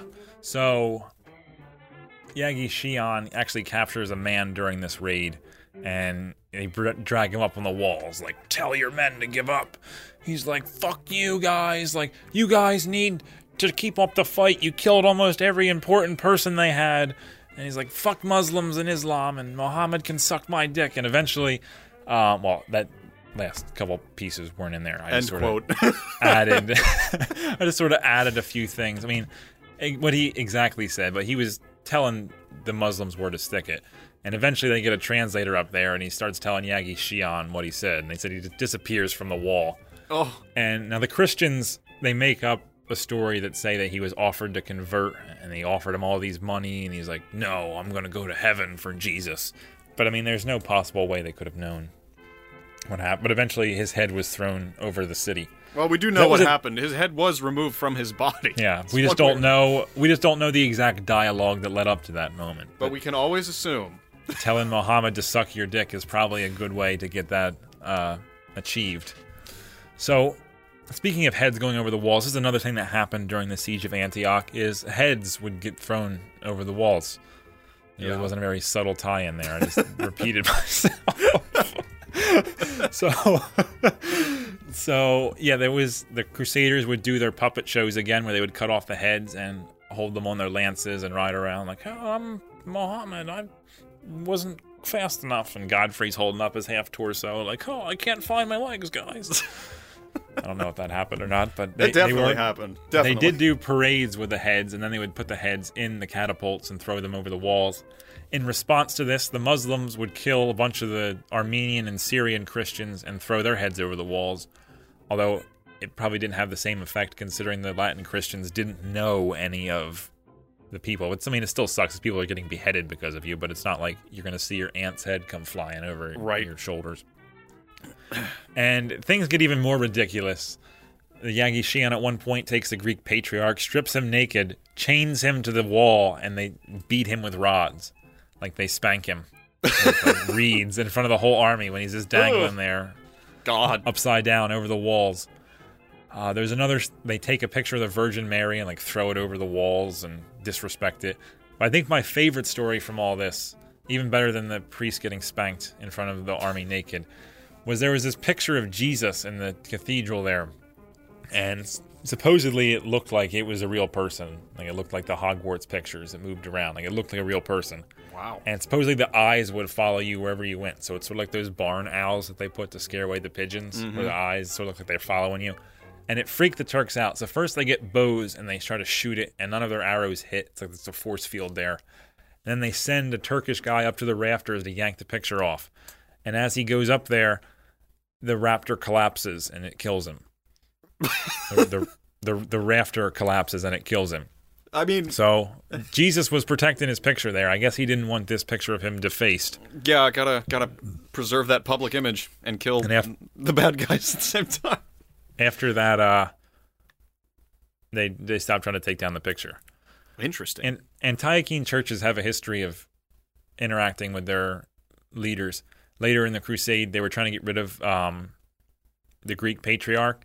And just as they were starting discussions to get him removed from the church, an earthquake happened, and a literal piece of the church fell off and crushed him. Oh, shit. So I think that was God's way of saying he wanted this guy gone. I mean, you can believe in fate or not, but I mean, that's a little bit too coincidental. Like, a literal piece of the church falls and kills the guy that you want to get removed from the church. I mean, it's a coincidence unless you're in Hot Fuzz. Am I right?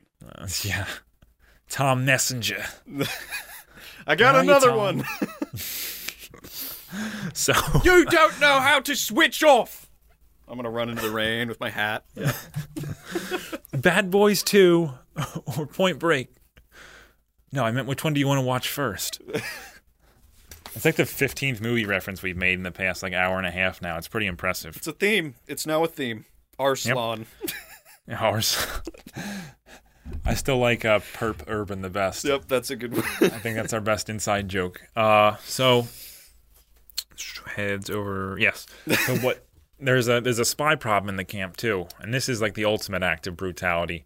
Bohemond, he finds this castle filled with Turks that have been raiding supply lines, and he kills them all using Tancred's move, where he sends in a few people, draws them out, and then kills them all. Right. The irony is thick. They bring all the bodies back, and then in front of the whole city, he's like, these people were spies, because there was a lot of spies in the camp. That's how they always knew, and all the leaders were moving.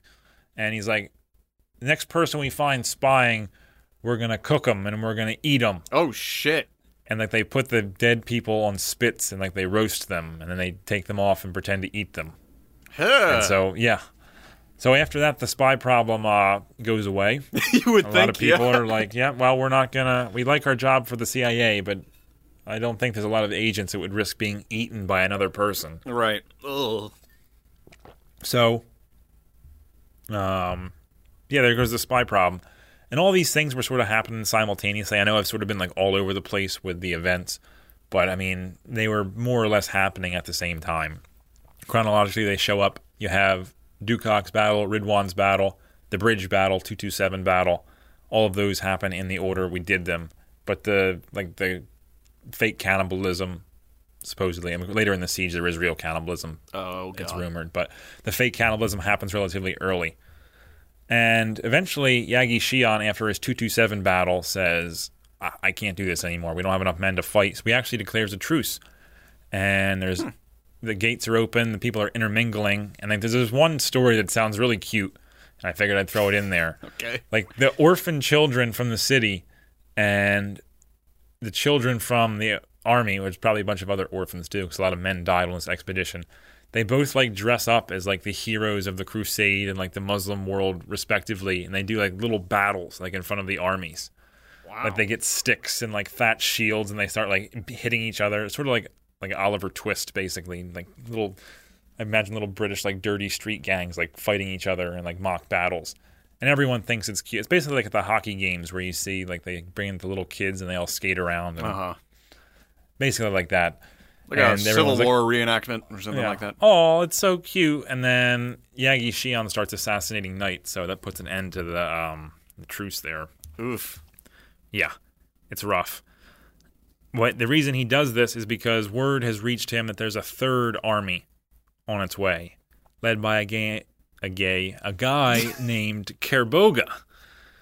Not Killage. Kerboga. This is what I was trying to say earlier. Right. I remember Kerboga. Yeah, well, Well, your goldfish memory actually lasted about an hour, because that's when I first mentioned it. I'm proud of you. You mentioned it before? What the hell are you talking about?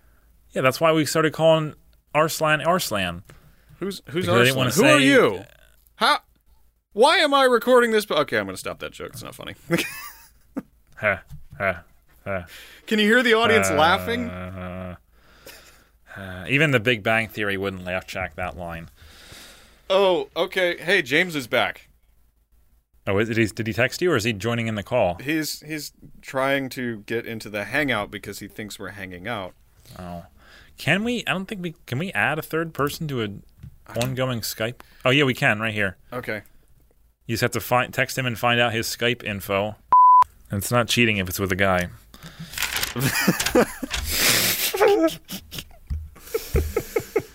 Say that again one more time for the people in the back. It's not cheating if it's with a guy.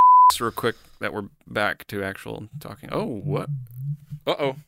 Now he's calling me back. Yo. Carry on. Let's go. All right, so Kerboga is showing up, and he actually would have beaten the Crusades had it not been for the actions of Baldwin of Borg. No, wait, that's not his name. Baldwin of Borg? No, well,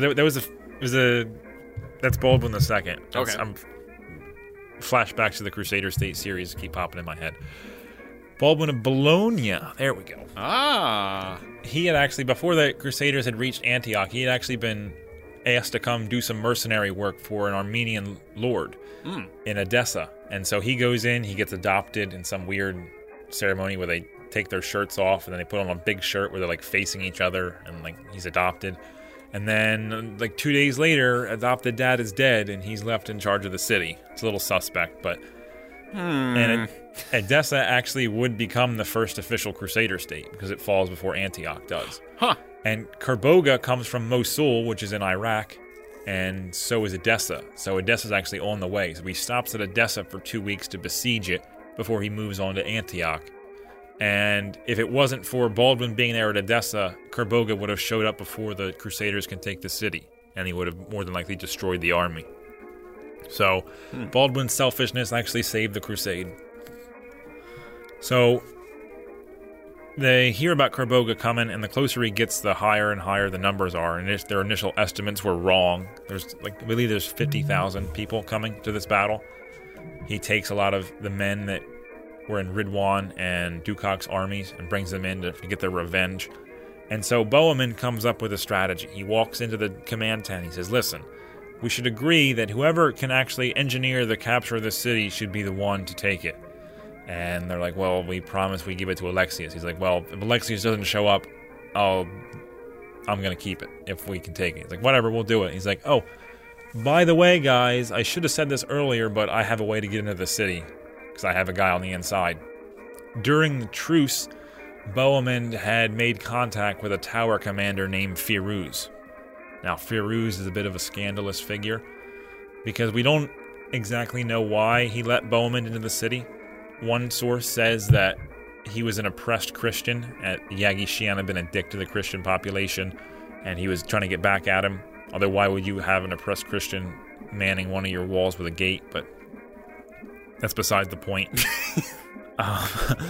Another one says that Bohemond had captured his son, and he was holding his son for ransom. And if give me the city, you get your son back, which is believable. But my favorite theory, and this is going to come out of left field, you're going to be stunned by this. Okay. Is that Firuz and Bohemond were gay for each other. Oh! Yeah.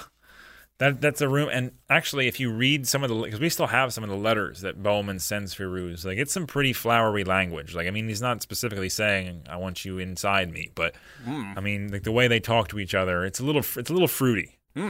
Bohemond's putting a lot of flirt into his letters.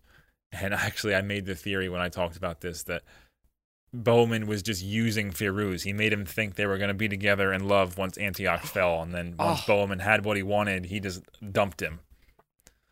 Wow. He pulled a real thought move on him. That is cold, man.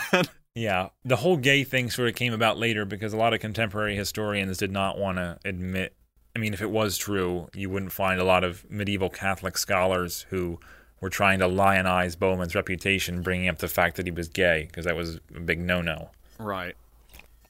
I mean, it still is. I mean, Pope Francis is trying to be cool and say that gay people are allowed in the Bible, and they're not. But, I mean, back then, it was a definite, like, yep, we're going to kill you if you're gay. Like, it's unnatural. You're dead. So, that's more than likely suppressed by the sources. One of the sources was the Gesta Francorum was written by an unknown soldier who served under Bowman. So he's definitely not going to throw that in there if that was true. But let's keep that in mind. Feroz may have wanted to suck Bowman's dick. Just throwing it out there. I don't know if it's true or not, but like I said, several reputable historians have talked about it. So that's my theory, because I like the most outrageous of all theories. I mean, I try to throw out the rational ones too and let people decide, because I don't like to tell people what to think when it comes to history. At the end of the day, history is just a matter of opinion anyway. It's like, who do you believe? So I give everyone as many options as possible, but I like to go with the most ridiculous one just because it's the easiest to make jokes about. I always go with Herodotus. Oh, yeah, Herodotus. He's got some interesting... I read him for... whatchamacallit? Never mind. I had the wrong classical historian anyway, so... Fuck me. I was thinking of Arrian. I read Arrian when I did Alexander the Great. Oh, okay. Anyway, I got my. Oh, I can't even talk anymore. Fuck. You're doing fine. I'm stuttering. I sound like a retarded. I don't know. I gotta get you a drink. Yeah. Oh man. I need some heroin. Oh Jesus. I don't know about that. I need some heroin slurp. Oh, man. Right. So, hey, look at this. It says that James is he's invited to the call, but he's not in the call. What could he be doing? Okay, doesn't matter. What if he's just been here for the past, 20 minutes, is lurking in the call, not saying a word, just being real creepy about it? And then at the very end, he'll say something. I was here. Oh, here he is. James joined. What?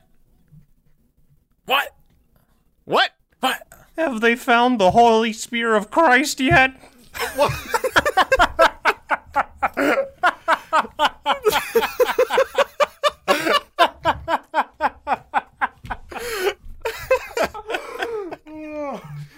We're so glad you could make it, James. I almost had a heart attack for real that time. Holy shit. Have you been waiting all day to say that? James, just let me double check. You are recording right now, right? Damn it! God damn it, You weren't James. recording Okay. that! No. I'm recording.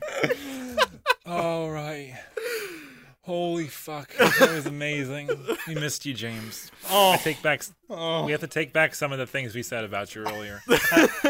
No, probably not. Probably not. Wow. Oh my god. Well. I was laughing so hard I was drooling.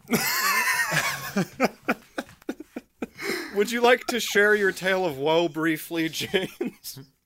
Oh, some water. Yeah, for the 10-second version is I told my employer that I really couldn't work longer than 8 hours today. And so they were like, sure. Well, we still need our cheese sticks, so you're gonna work 11 hours today. And I was like, so I was shut up. I'm here now. I've got an entire bottle of Merlot. It's open. Oh boy. It is all for me. Are you sure that's not NyQuil and you're just too drunk already to tell the difference? Well, as long as it stops my coughing fits, I don't care what it is. All right, so I don't know. I still can't. I keep replaying the whole smear of Christ thing in my head, and I can't think straight right now. So thanks, James. I appreciate that. Well, have they?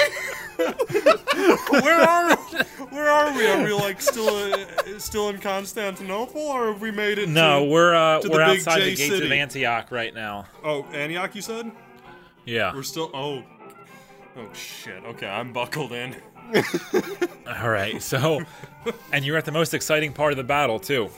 So, Firuz wants to suck Bowman's dick, and he opens up the gates to him. Bowman actually, he makes this like a super like top secret mission. Mm-hmm.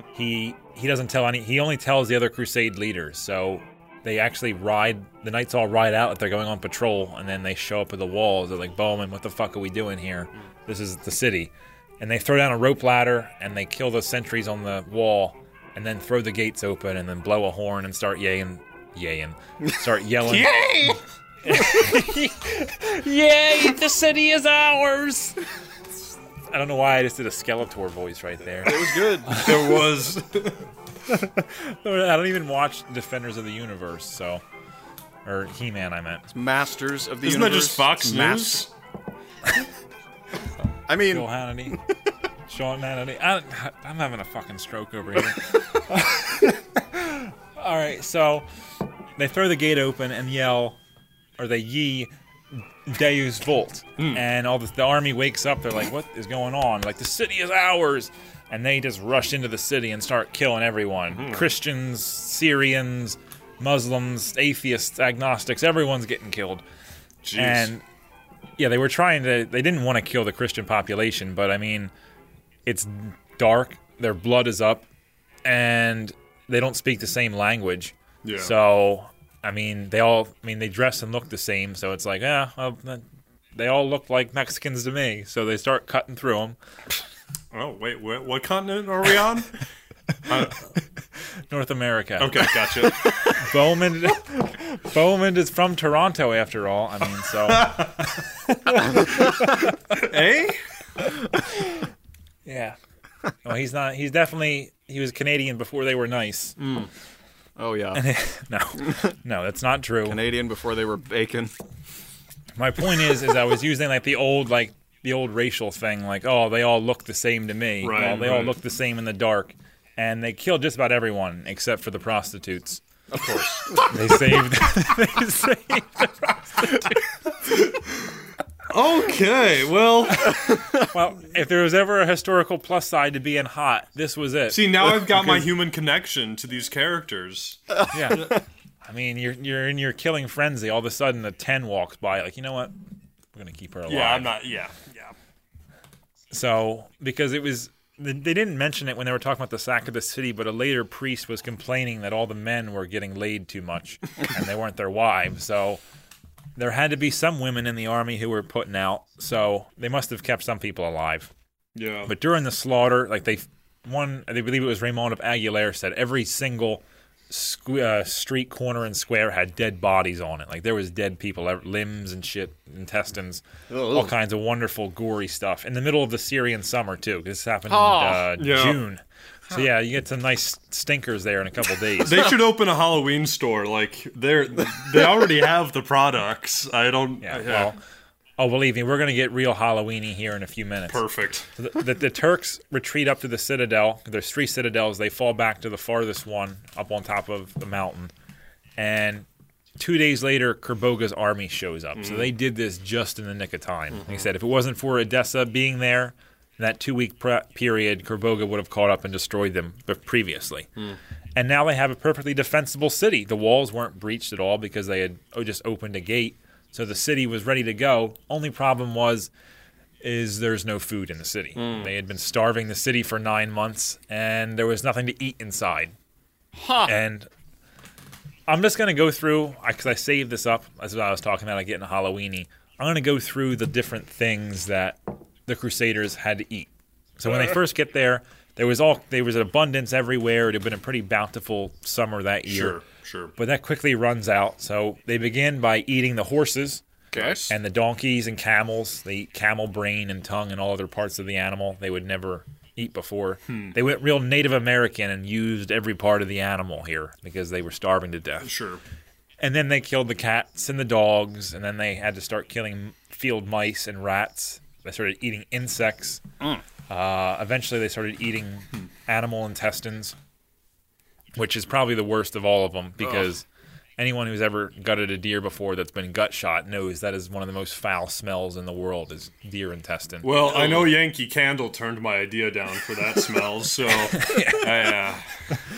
Yeah, well, they couldn't get enough deer to be ethically killed for it. They're not allowed to buy wild games. That's probably why they shot you down. It was probably a nice smelling candle, but procurement would be a problem unless you make a specialty candle and sell it to a Hallmark on the site for extended prices. Why am I talking about this? I don't fucking know. I can check that off my bucket list. Get Neil to rant about candles. Non-existent candles, too. That's the worst part about it. They're not even real candles. I can't believe we didn't have the candle rant already. I mean, really. That's true. That's what we needed you here for. I mean, once you showed up, all of a sudden, it all fell together. Candle rant. So, you should have heard some of the rants philosopher. we had earlier. Oh, I had a God. heart attack. There was a microchip in the back of my head. The furries were coming to kill you guys. You missed a hell of a show, James. You're going to have to go back what and about listen the to this one. Oh, you'll see. You'll learn some things about the furs. You'll see. Okay.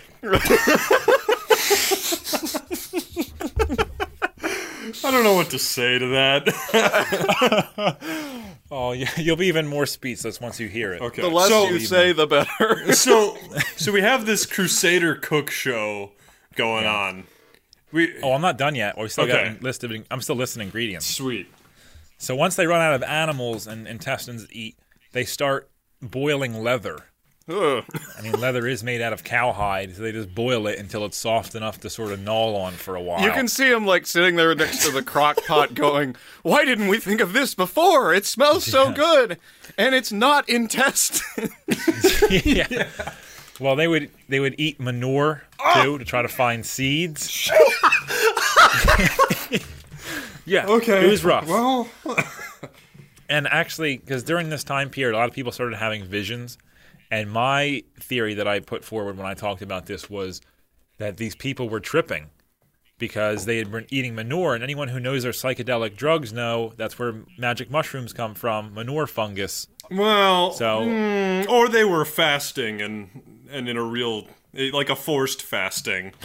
Yeah. And that- Well, I mean, I it's don't know. probably a combination of the two. But I mean, anyway, so it was into this whole thing. And it wasn't just that there was starvation in the city. Korboga was actively attacking them because the citadel that Yagi Shian's son was controlling, because Yagi Shian had pieced the fuck out of there once Crusaders got there. He opened the door. He dresses like a peasant, but for some reason he keeps his jewel-encrusted scabbard.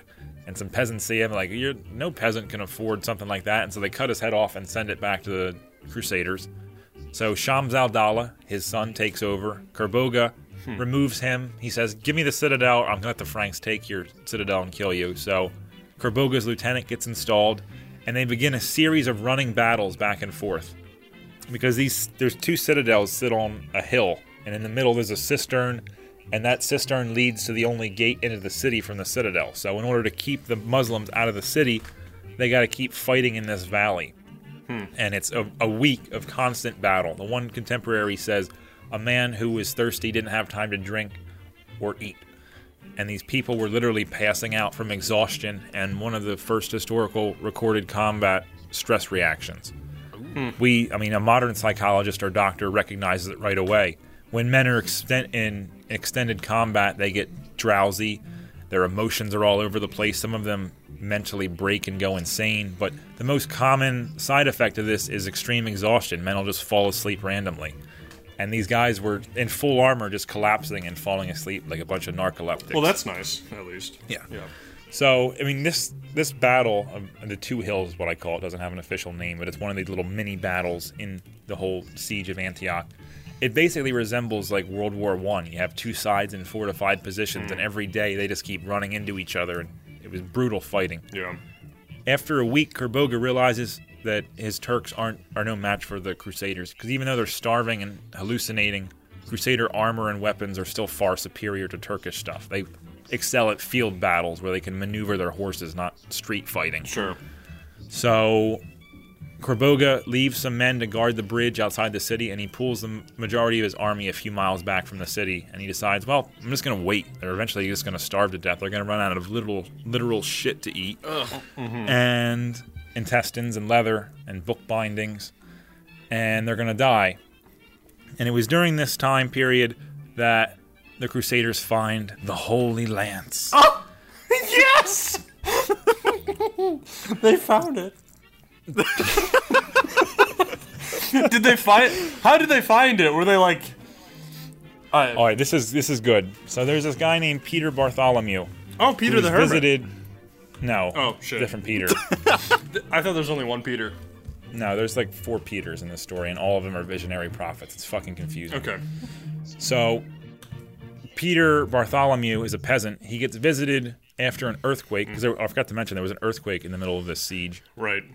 And after this earthquake, he's supposedly visited by St. Andrew, who takes him by his hand, like his spirit through his hand, like they're in fucking Aladdin. They're just sort of flying through the air. Or, actually, no, Peter Pan's probably the better analogy, because there's no flying carpet. They're just floating around. Mm-hmm. He brings him over to this church, and he's like, this is the Holy Lance. That people don't know what Holy Lance is. It's the spear that stabbed Jesus to make sure he was dead. Otherwise known as the Spear of Longinus or the Spear of Destiny. Mm-hmm. It's, numerous places around the world have claimed to have the Holy Lance, and none of them look like the Roman Pilum, so they're all full of shit. But who has the Holy Dance? This is the question. But I know who has the real Holy Lance. It's John Constantine. Okay. He has it after the devil's son tried to come back through this world, through the psychic. Oh, that's right. That's right. That's a good reference. It's a Constantine. Yes. That's a Keanu Reeves movie. Yeah, yes. I've played Mass Effect before. I know what's going on. My favorite scene in that movie is when he tells them that they have the Spear of Destiny, and the devil's like, "Oh, they have the Spear of Destiny." Bitch, it's a spear. It's not a gun. Well, it can bring the devil's son into this world to end the world. So, it's pretty important. Anyway, long story short, this isn't the Spear of Destiny, but the people believe it is. I mean, even his contemporaries were like, this is bullshit. And eventually, he would end up getting burned alive for it. But I'm going to tell that story a little bit later. Okay. I'm getting ahead of myself here. Yeah. But they bring the lance through the city, and the army's cheering, and like, we're going to have 3 days of fasting. Yeah. Which is pretty tone deaf when your people are literally starving to death. Like, oh, we're gonna fast. It sounds better. We've been fasting for the past month now. Mm-hmm.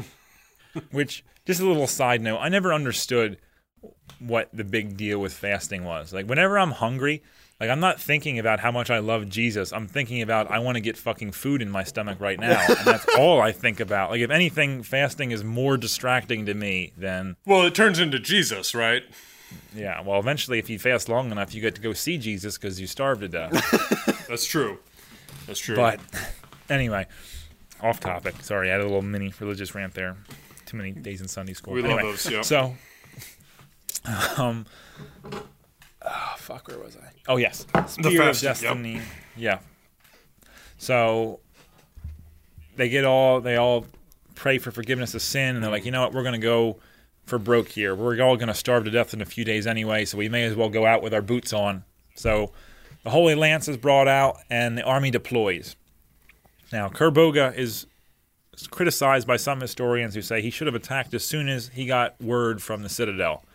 But in Korboga's defense, he wants the Crusaders to fully deploy, because this is where his style of warfare is more favorable. Yeah.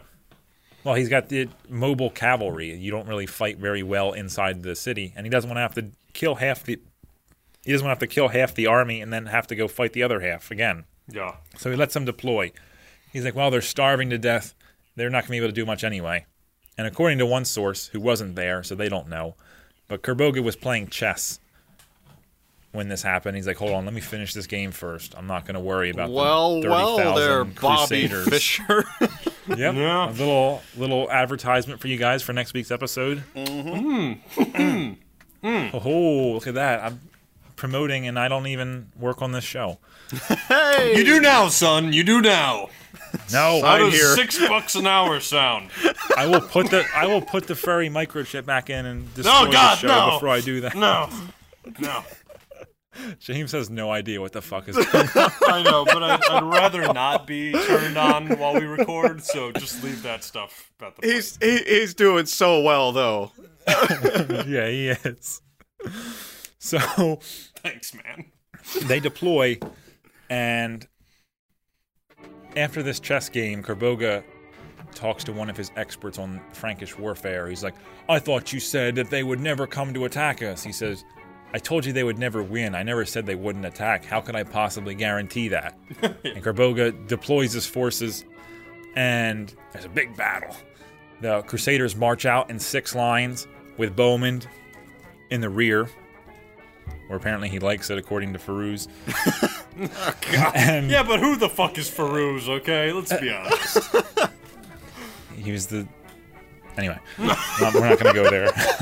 I'm not going to Another Yankee continue Candle, to sing. okay? Yeah. Yeah.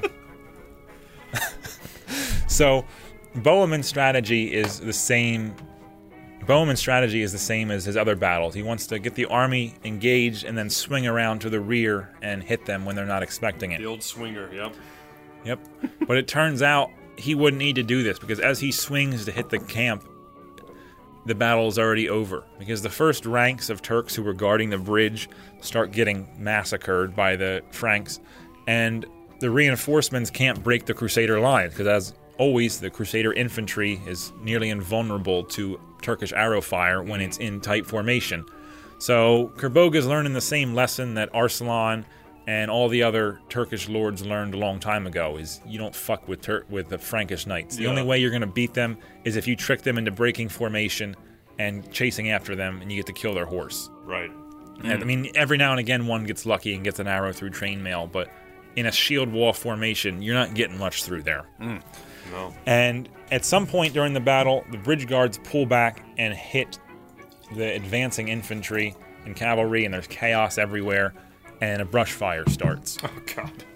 And as the brush fire starts, it turns into total panic. The people start pulling back in all directions. There's chaos, and Bohemond comes out to take the camp and finds the Crusaders already looting it because the battle is over. Sure. So this is one of the few battles that Bohemond didn't have a big part in. But, I mean, he would have if they hadn't a run. Now, there's several theories to what happened. Either the brush fire was accidental, and they believed it was a sign to fall back, or Bohemond had negotiated for them to do this. Because Bohemond was actually getting pretty close with, getting pretty chummy with Kerboga's lieutenant up in the Citadel. Huh. And he was saying, listen, they actually had an agreement that if Kerboga was defeated, the lieutenant would surrender the Citadel with no more trouble. And we believe that him and Tancred, which was his nephew, put it in his ears, like, listen, we don't want to have to kill you guys. We know you don't want to be here. If you just run away, we won't chase you. And they believe the brush fire might have been the signal for that to pull away. Because Kerboga ruled through fear, and he was a bit of an asshole to his people. A lot of people that were there weren't exactly his soldiers. They weren't there because they loved Kerboga. Right. And so they got the chance to betray him, and they did. Or they were just fucking terrified of half-starved crusaders who were singing religious songs while they were slaughtering them, holding a rusted piece of iron above their heads. Oh, yes. Well, I mean... Or a combination of all of them. I mean, I went to Christian college, so I know what that's like. Yeah, I mean, you get pumped up during praise and worship, you never know what's going to happen. That sword's gonna come down. I went to a Pentecostal high school. You ought to see what some of those people catch the spirit. It's a fucking party. Oh, man. Yeah, that sounds great. Can we go now? Yeah. Field trip? I once saw somebody collapse and just lay there, like, shaking for a half an hour. After you stabbed them? No, like, they just, like, fell over, and they started, like, mumbling shit in a foreign language, just, like, shaking like they were having a seizure. I'll have what he's having. Yeah. That was a powerful experience. That was an interesting trip. Anyway, that was the last time I cried, by the way. That was back in 2012. Jeez. You haven't cried since then? Damn it, Aaron, we gotta work harder. Can we make... I'm a sociopath. Okay. That's why I'm good at talking about slaughter and making jokes about it, because I don't feel emotionally connected to people who die. Sure. Anyway, that got really fucking dark. So now that the FBI is on their way, let's continue. Fucking mark it. Oh, so now Bohemond finally has his prize. He's taken Antioch. It's his. Everything is going to be sunshine and rainbows from here on out. I believe it. Well, except for the fact that a disease ravaged the camp for the next month. But, Potato. Other than that, Yeah. sunshine and rainbows, because I guess having 40,000 corpses rotting next to you for the past month is bad for public hygiene. You don't really have to be a microbiologist to figure that one out. Oh, good, because I'm not. And for the next 6 months, the crusade would stall. Now, part of this was more than likely they needed a break. I mean, they just endured marching through Anatolia and lost like 30,000 men along the way. Sure. They had just been outside the city for 8 months and inside it for 1, starving to death. So, they earned a little bit of R&R. Sure, if you insist.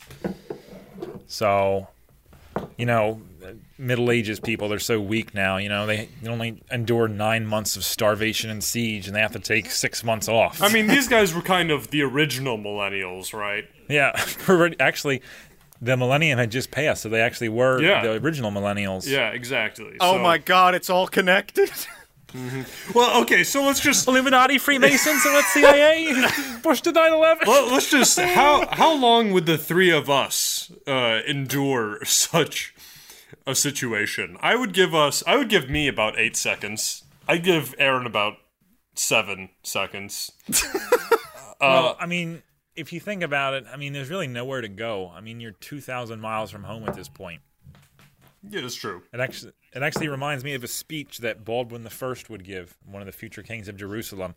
He gives there's a battle against incredible odds, and he says, fight, or be strong and of good cheer, and fight with courage. He says, surely if you fall today, your names will be among the blessed.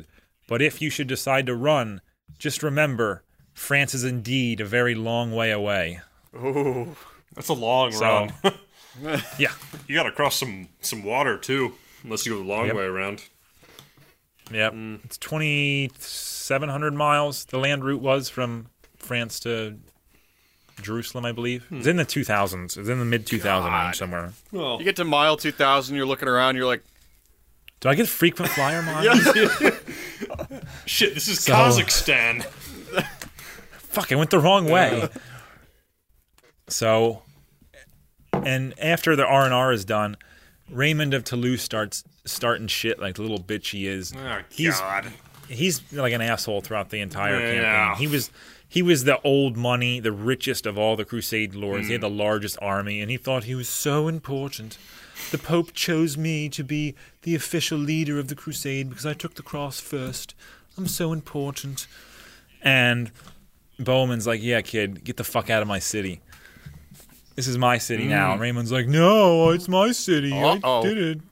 And so he garrisons a tower, and eventually he decides to move out, and they attack a city called Marat, where they ended up cannibalizing people in public. holy Because they shit. ran out of food. Yeah, before it was rumored at Antioch that people had gone off into the hills secretly and cannibalized. No one really thought worse of them. But at Marat, they're like, fuck it, we're hungry, and we may as well use this to intimidate the garrison. And they just start slicing off chunks of dead Turks and cooking them and eating them. Okay, hold on. I mean, you Turkey make this bacon! sound bad, but Look, we've all done it, okay? We've all eaten a Turk before, and we just need to stop this. Never mind. It's a culture of shame, right, James? It is, yeah, and Fat shaming, cannibal shaming. yeah, exactly, yeah, and it's time for things to change because there's nothing like a human finger. Will you sign my petition? Change.org. Nothing ever changes. And you don't matter. So after Marat falls, they kill everybody inside, and word sort of spreads throughout the Near East, like, stay the fuck out of the way of these crusaders. Sure. They're wild. They'll eat you, literally. They'll cook you and eat you in front of your loved ones. Ugh. And at this point, we lose Bowman for a while because he stays up in Antioch. He escorts the crusade like 50 miles away from the city, and then he just turns right back around again and Efficient. goes back to the city. Yeah. And the reason why they allow him to keep it is because they use a little bit of legal maneuvering to get out of their oath with Alexius. Because if you remember from earlier, they promised to give any taken territory back to the original owners, which would have been the Byzantines. Right. So he never showed up at the siege of Antioch. Alexius was supposed to be there, and he just never showed up. That's why they ended up waiting a month inside the city starving, because they were told Alexius was right around the corner, and he never showed up. Because at the beginning of the siege, there was an infamous incident where there's people that were known as rope dancers or rope danglers, people who had lowered themselves over the rope, over the wall with rope, and had run away. And they had told one of the prominent crusade leaders who was camped far away from the city, wasn't part of the sack, Stephen of Blois, hey, Kerboga's coming, there's no food in the city, we're all fucked. And so Stephen decides to go home. And on his way home, he runs into Alexius. He's like, hey, shit's fucked.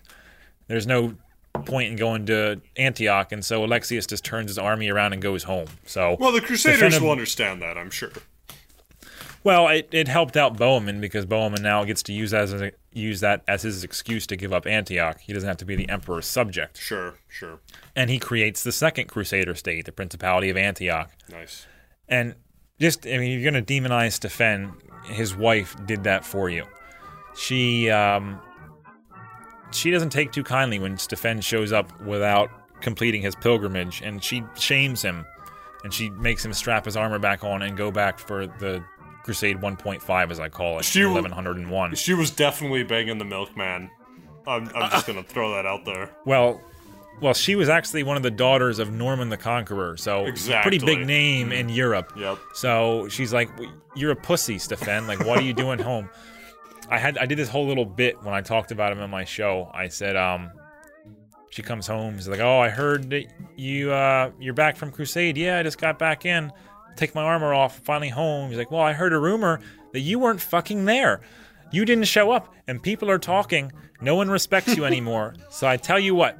I'm going to take this studded cudgel here, and I'm going to peg you with it every single night until you decide to strap that armor back on and go back to the Holy Land." And Stephen just turns promptly around and runs back out the door and back to the Holy Land again. That's all it takes. I mean, it's kind of hot, yeah. I mean, if your wife's threatening to peg you suddenly during the night, no night is safe.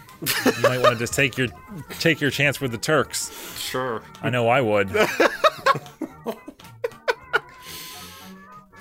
Wow. But, like, there was... Like, the worst part is, like, I didn't make that much of that story up. Like, there were contemporary rumors that she was cuckolding him in bed. Sure. Oh. Like, she wouldn't let it, like, she was fucking other guys in front of him. I or, told like, she you. wouldn't let him fuck her. So I sort of expanded on that idea, but I mean, I'm not deviating that far from the sources here. So Stephen gets what he deserves. And he would die at the Battle of Ramla, so he gets what he deserves. Yeah. Fuck him. For sure. But if he hadn't done that, we wouldn't have had the couple hundred years of history of the Principality of Antioch. So, I mean, I guess it was a significant thing. Everything happens for a reason. True. So anyway, as they're moving down through Anatolia, they besiege the city of Arka. They get the Emir of Tripoli to bribe them to leave. And they basically blitz through Judea and Palestine to get to Jerusalem. They leave Arka in the middle of the night, and within a month, they're outside the gates of Jerusalem, and nobody expected them to be there so soon. And when they got there, they weren't fighting Turks anymore. Now they were fighting Egyptians, who were supposed to be their friends. They had actually met with Egyptian ambassadors outside of Antioch and discussed working together against the Turks, because despite the fact that Turks were Muslims, Everybody hates the Turks. Well, the Turks were invaders. Yep. Yeah, they were they were the steppes. They were the ruling elite of a minority, and they weren't even the right Muslim sect. They were Sunnis instead of Shias, which the Fatimids were. But Al-Afdal, the vizier, which was the ruler of Egypt, had taken Jerusalem in the chaos after the fall of Antioch. So now it's a little bit awkward. Like, hey, we're supposed to be friends. Why did you shut the gate of the city to us? And the guy had poisoned the wells, and there was no little food and water. Yeah, the siege of Jerusalem is another rough time. We don't really have time to get into it because Bohemond's not there. I'm going to sort of skip over it. Basically, the TLDR, they sit outside the walls for a couple months. Godfrey and Raymond sit on opposite ends of the city because they're not talking to each other. They had a little bit of a sibling rival or not Right, sibling rivalry, right. but sort of the same. They're not talking to each other after Peter Bartholomew went up like a fucking marshmallow. All right, Did I they eat should him explain afterwards? Because that would No. be well. So I'm gonna go on a tangent here. I'm gonna explain that little reference there. I call him Please. Peter the Crispy. He all throughout after he founds the Holy Lance, he's become like the official mouthpiece of God now. Sure. Adhemar of Lepuy, the papal legate, dies during the disease that strikes the city, and he was always against the Holy Lance. He's like, this is not the real Holy Lance, which it wasn't. It was just a And spork. Yeah. as soon as he dies, he's like, oh, Adhemar came to me in my dreams and said he's in heaven now, but God sent him to hell first because he didn't believe in the Holy Lance. Well, first of all, that's not how heaven and hell works. You're either in one or the other. You don't get to bounce back and forth when God's pissed at you for something. That's what you think. Yeah. Yeah.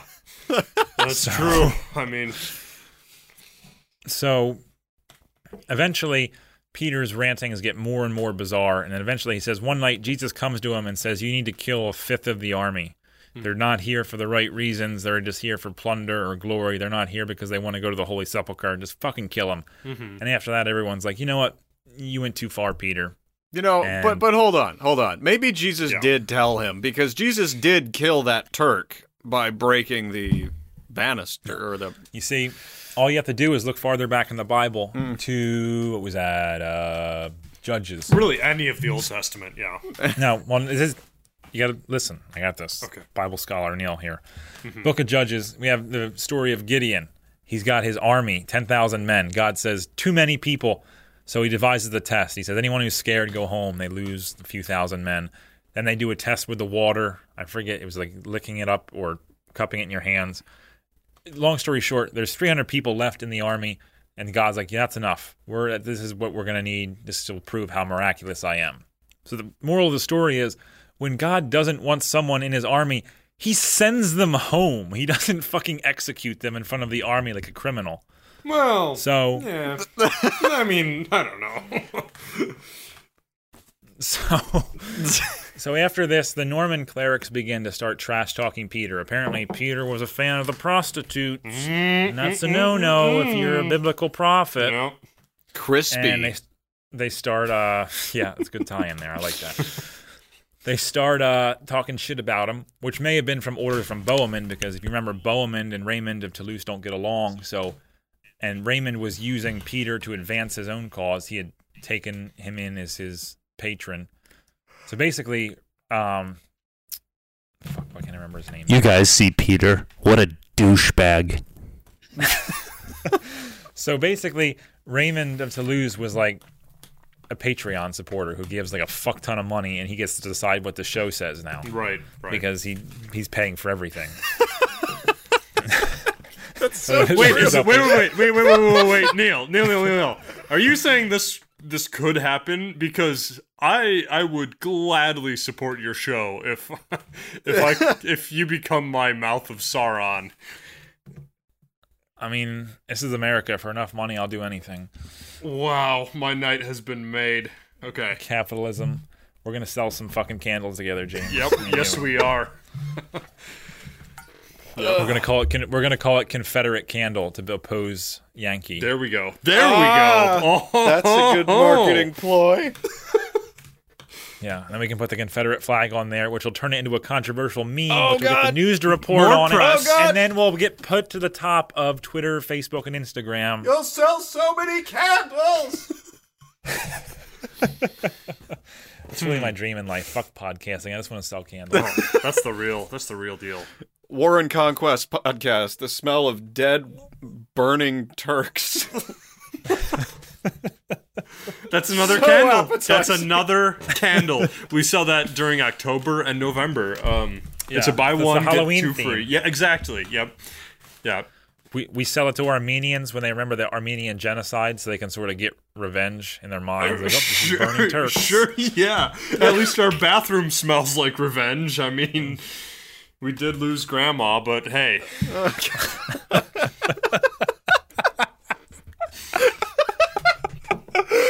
I'm so glad you came, James. Many, many times. Yep. So, Oh, shit. So, Anyway, the Norman clerics are going after. This is like the Patreon wars here. Bohemond supports the Normans because he is a Norman. And so they eventually sink his credibility so low. He's like, you know what? I'm going to get the crowd back. I'm going to perform a trial by fire. Oh, God. Which is usually what they would do is they would, they'd heat up a piece of iron and put it in your hand. You'd clutch your hand, walk 3 paces, and then drop it. They'd wrap you up, and if in 3 days your hand was infected, you were sinful and you were guilty of the crime. And if it hadn't become infected, you were pure. Hashtag I don't know how they bring came that up with this, back. but Yeah. it's slightly a little bit more bizarre than trial by combat. But at least trial by combat has a little bit more logic behind it. Yeah. So, but Peter's like, I'm not going to grab a piece of iron. That's too small scale. Peter Bartholomew only does large scale. So they build this like big ass pyre of olive branches. It's 13 feet long, 4 feet high, and they light it on fire. And Peter grabs the Holy Lance and he runs through it. And he comes out fucking burnt on the other side. According to some sources says he was okay, completely okay. His hair wasn't even singed. And then the crowd surrounded him and they crushed him. And he died most sources say he died 12 days later. And just during all of this, I would have loved to have been a Turk on the wall. Like if you're up there looking down at the city, it's like, oh, are they building some new like siege machine? Like no, it's just branches. Oh, they're lighting it up. What the fuck? He just ran through it. What the fuck are they into over there? Dude, white people are weird. Like that the one meme from the Chappelle show where he's got the magazine on the toilet. This is white people on it. Yes. That's the cover story for $10.99. We need an image of that for people who think white people don't have culture. Yes, we do. Okay, we burn our mouths of God, okay? That's culture. So yeah, according to Peter, he did stumble and he got a little bit burnt when he was in the middle because God said, this is for banging those prostitutes. Oh, the Peter So Peter. you're gonna survive, but it's gonna be barely. That will Peter, cost Peter. you one Confederate candle. Yeah, well, Peter went up like a Confederate candle. Duh.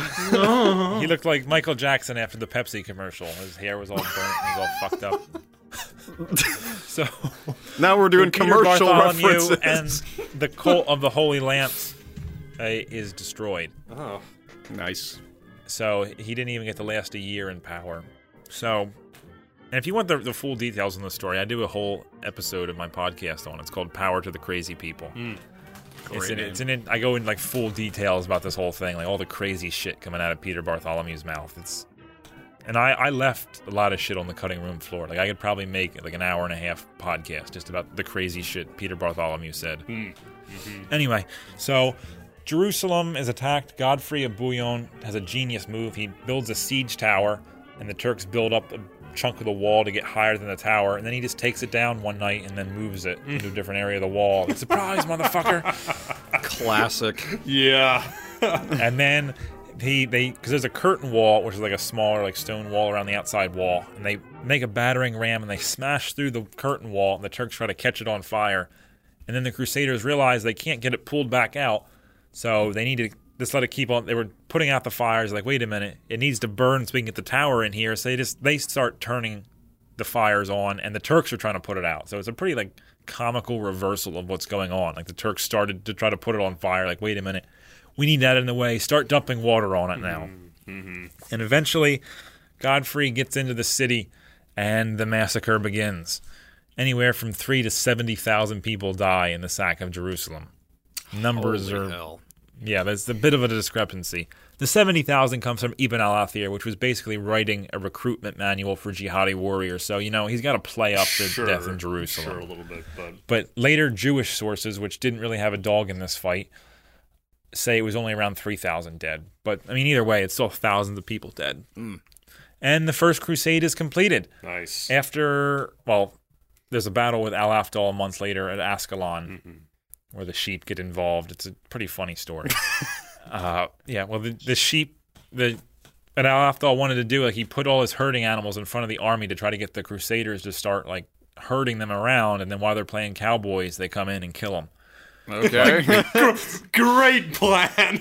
Let's put all our food out front. It's basically like wanting to murder someone, so you invite them over for Thanksgiving. Oh, yeah. And you just stab them while they're eating turkey. Yep. Yeah, So, I mean, it wasn't a bad plan, but the Crusaders decide to leave the meat alone, but yet all the sheep start following the Crusaders. Some people say it's because sheep are fucking retarded, and they saw the glinting of the chainmail, and they're like, ooh, shiny, and they just started following the Crusader army. Or they were Christians. I mean, come on. That could that's be true. Christian sheep. That's true. They might be Christian sheep. Wake You up, never know. sheeple. So, and in the battle, the sheep actually charged with the Crusader army. You just drop it like that.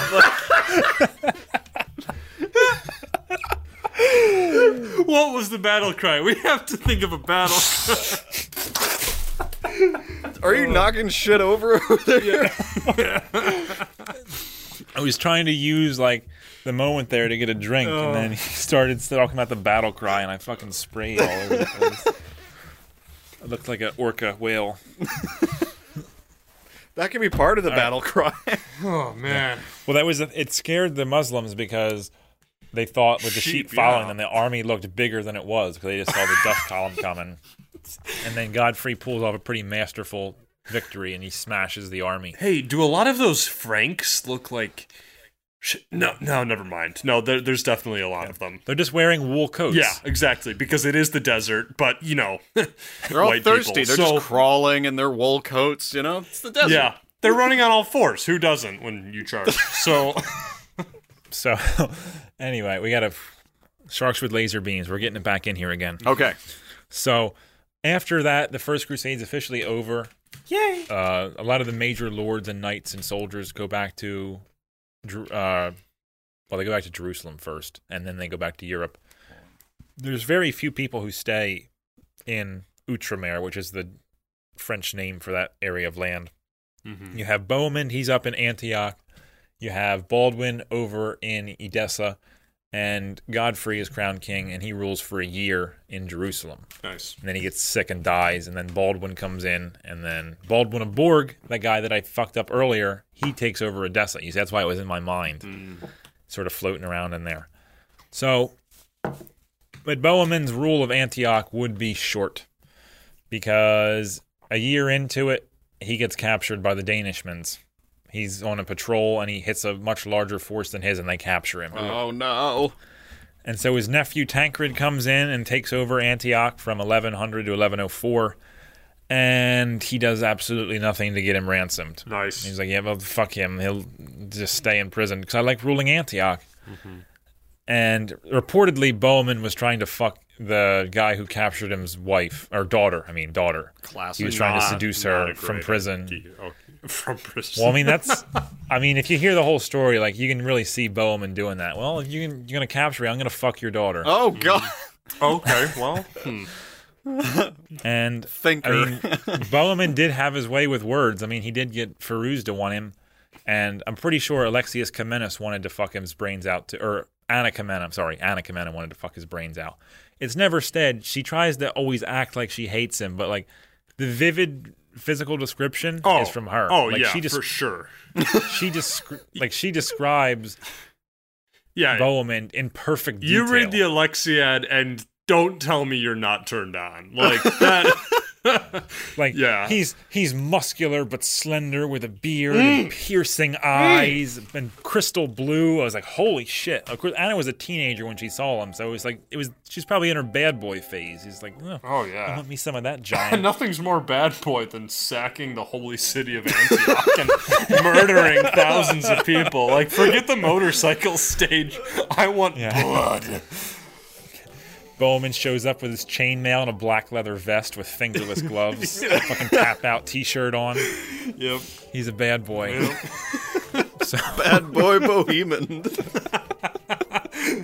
Yeah. So, Bad Bohemond's- Hemond. Bohemond's trying to fuck this woman, and eventually he gets released.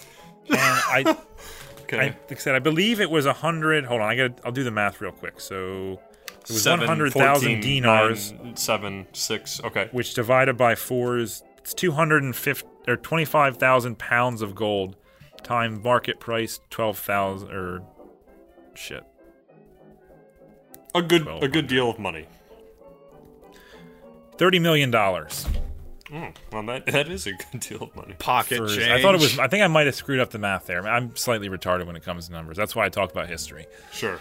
But it's in the millions, and so 100,000 dinars is a big deal. And eventually, the patriarch and the ruler of Edessa get together and they free Bohemond. And now it's a little bit awkward at the family picnic. Like, hey, Tancred, like I was in prison for 4 years. Why didn't you try to rescue me? Well, I enjoyed ruling Antioch. I tried.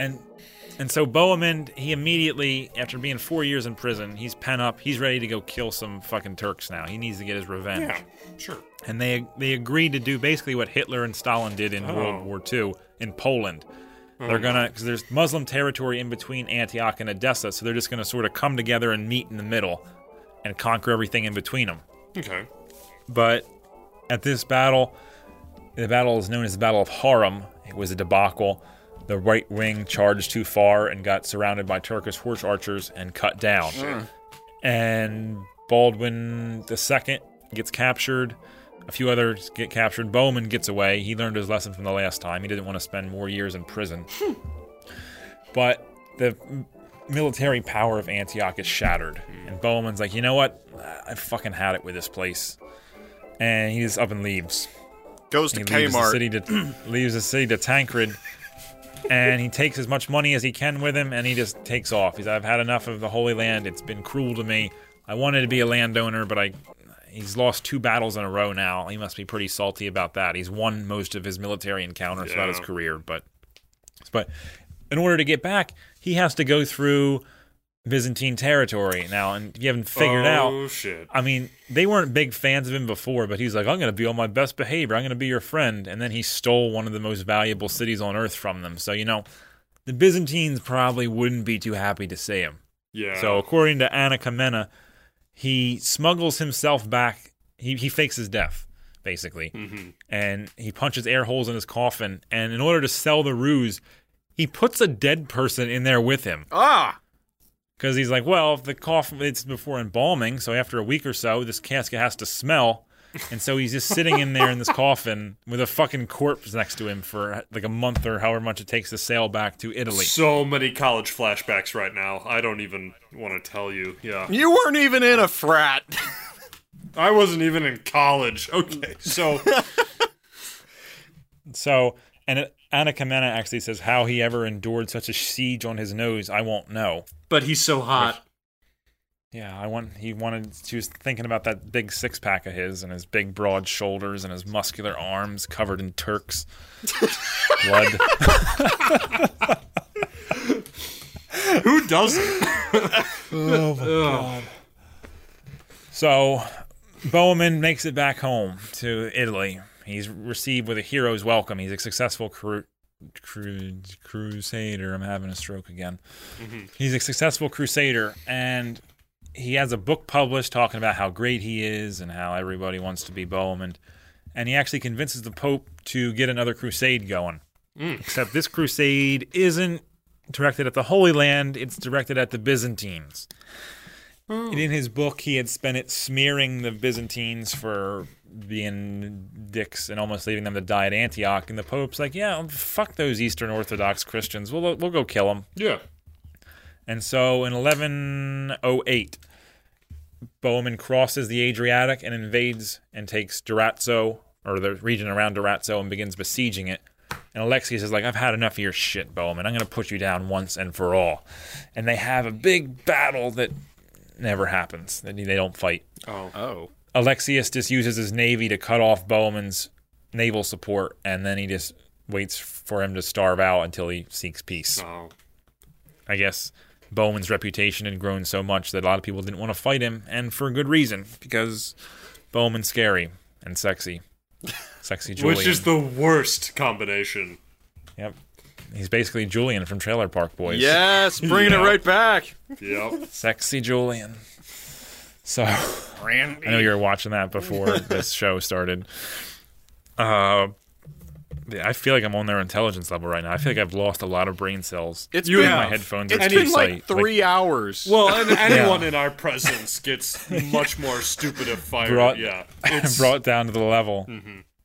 So, Bohemond eventually has to sign a humiliating peace agreement that said the emperor rules and Bohemond rules, and he says, go back to Antioch. I'll let you rule Antioch as my subject. You're gonna have to give up Cilicia and Latakia, and you're gonna be my servant from now on. And Bohemond signs it, but he's like, you know what? There's an interesting legal loophole. If I just never go back to Antioch, you can't enforce this. And so he just stays in Italy the rest of his life. The lawyer.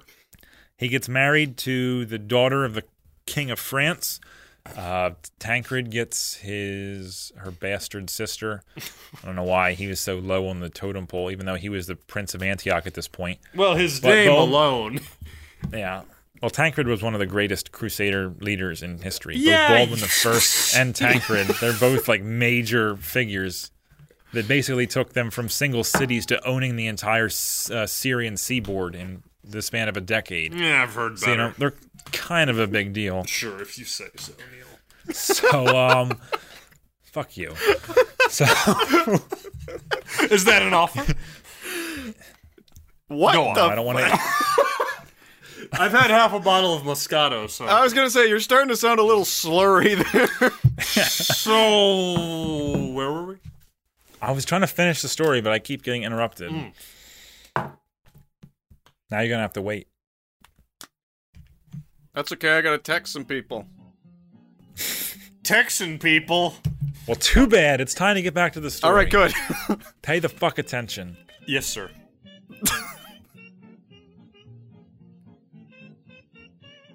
All right, I'm fucking with you. I'm back. Thank God, that was really weird. What, my laugh or the fact that I was just quiet for 10 seconds? Well, neither. Somehow I So- lost my shirt. So, Let me, okay. James. I will drive to You don't know where I you're am. from. I'm in Antioch, Aaron okay? will text me the details. Aaron told me before that he was having more fun with me than you, so apparently I'm the new co-host. Where are we? Can I'm we? so hurt right now, you don't even know. We're gonna call it the new podcast is gonna be called "We Talk About War and Conquest," Well, I'm just... and you're just gonna be dead people. Oh, Oh, God. at The last. tears are coming. The tears are coming. Shit, he's getting wine drunk. I better lay off on him. He's gonna might actually start crying. Oh God! All right, let's get through this. Let's get through it. All right, finish. So Bohemond goes back. He fucks his wife. He gets her pregnant. They have a child named Bohemond II. That's how it works. And in March 7th, 1109, or wait, 1111, Bohemond dies. I don't know how old he is because I don't feel like doing the math. Game over. 23. And his son would go on to take over after Tancred's death in 1114. He definitely wasn't his father's son. Bohemond II gets killed like 3 years into his reign in battle. And then Bohemond III would also die in battle. So Bohemond's just really unlucky, like the future Bohemonds. And none of them would really have their father's martial skill. Eventually, Antioch would pass out of the Hauteville line, and the Salernos would take it over. If you remember, Richard of Salerno from the beginning of the show was the one where the priest that was throwing the Rice Krispie treats at the Byzantines. Right. That was him. Okay. You're gonna have to go back and listen to the show. Just to gonna get nod that and agree. one. And thus brings us to the end of Bohemond of Taranto.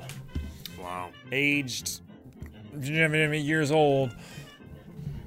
He fought. He won. And lost some.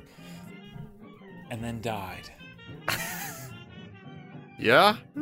He's buried in southern Italy, and you can visit his tomb today. I forget what city it is. I think it's Amalfi, or maybe it's in Taranto. I don't know. One of those southern Italian cities has his body. You can visit his tomb if you ever go for an Italian tour. I hate Italy. Yeah, Italy doesn't really exist for us. I've never been there. But if I go, And- it'll be the first place I visit. The Tomb of Bohemia. All right, Will it? Save this. Let's save this for off the rails afterwards. We're going to save this chat. We got to finish out the show strong. Yes. So I'm done my information.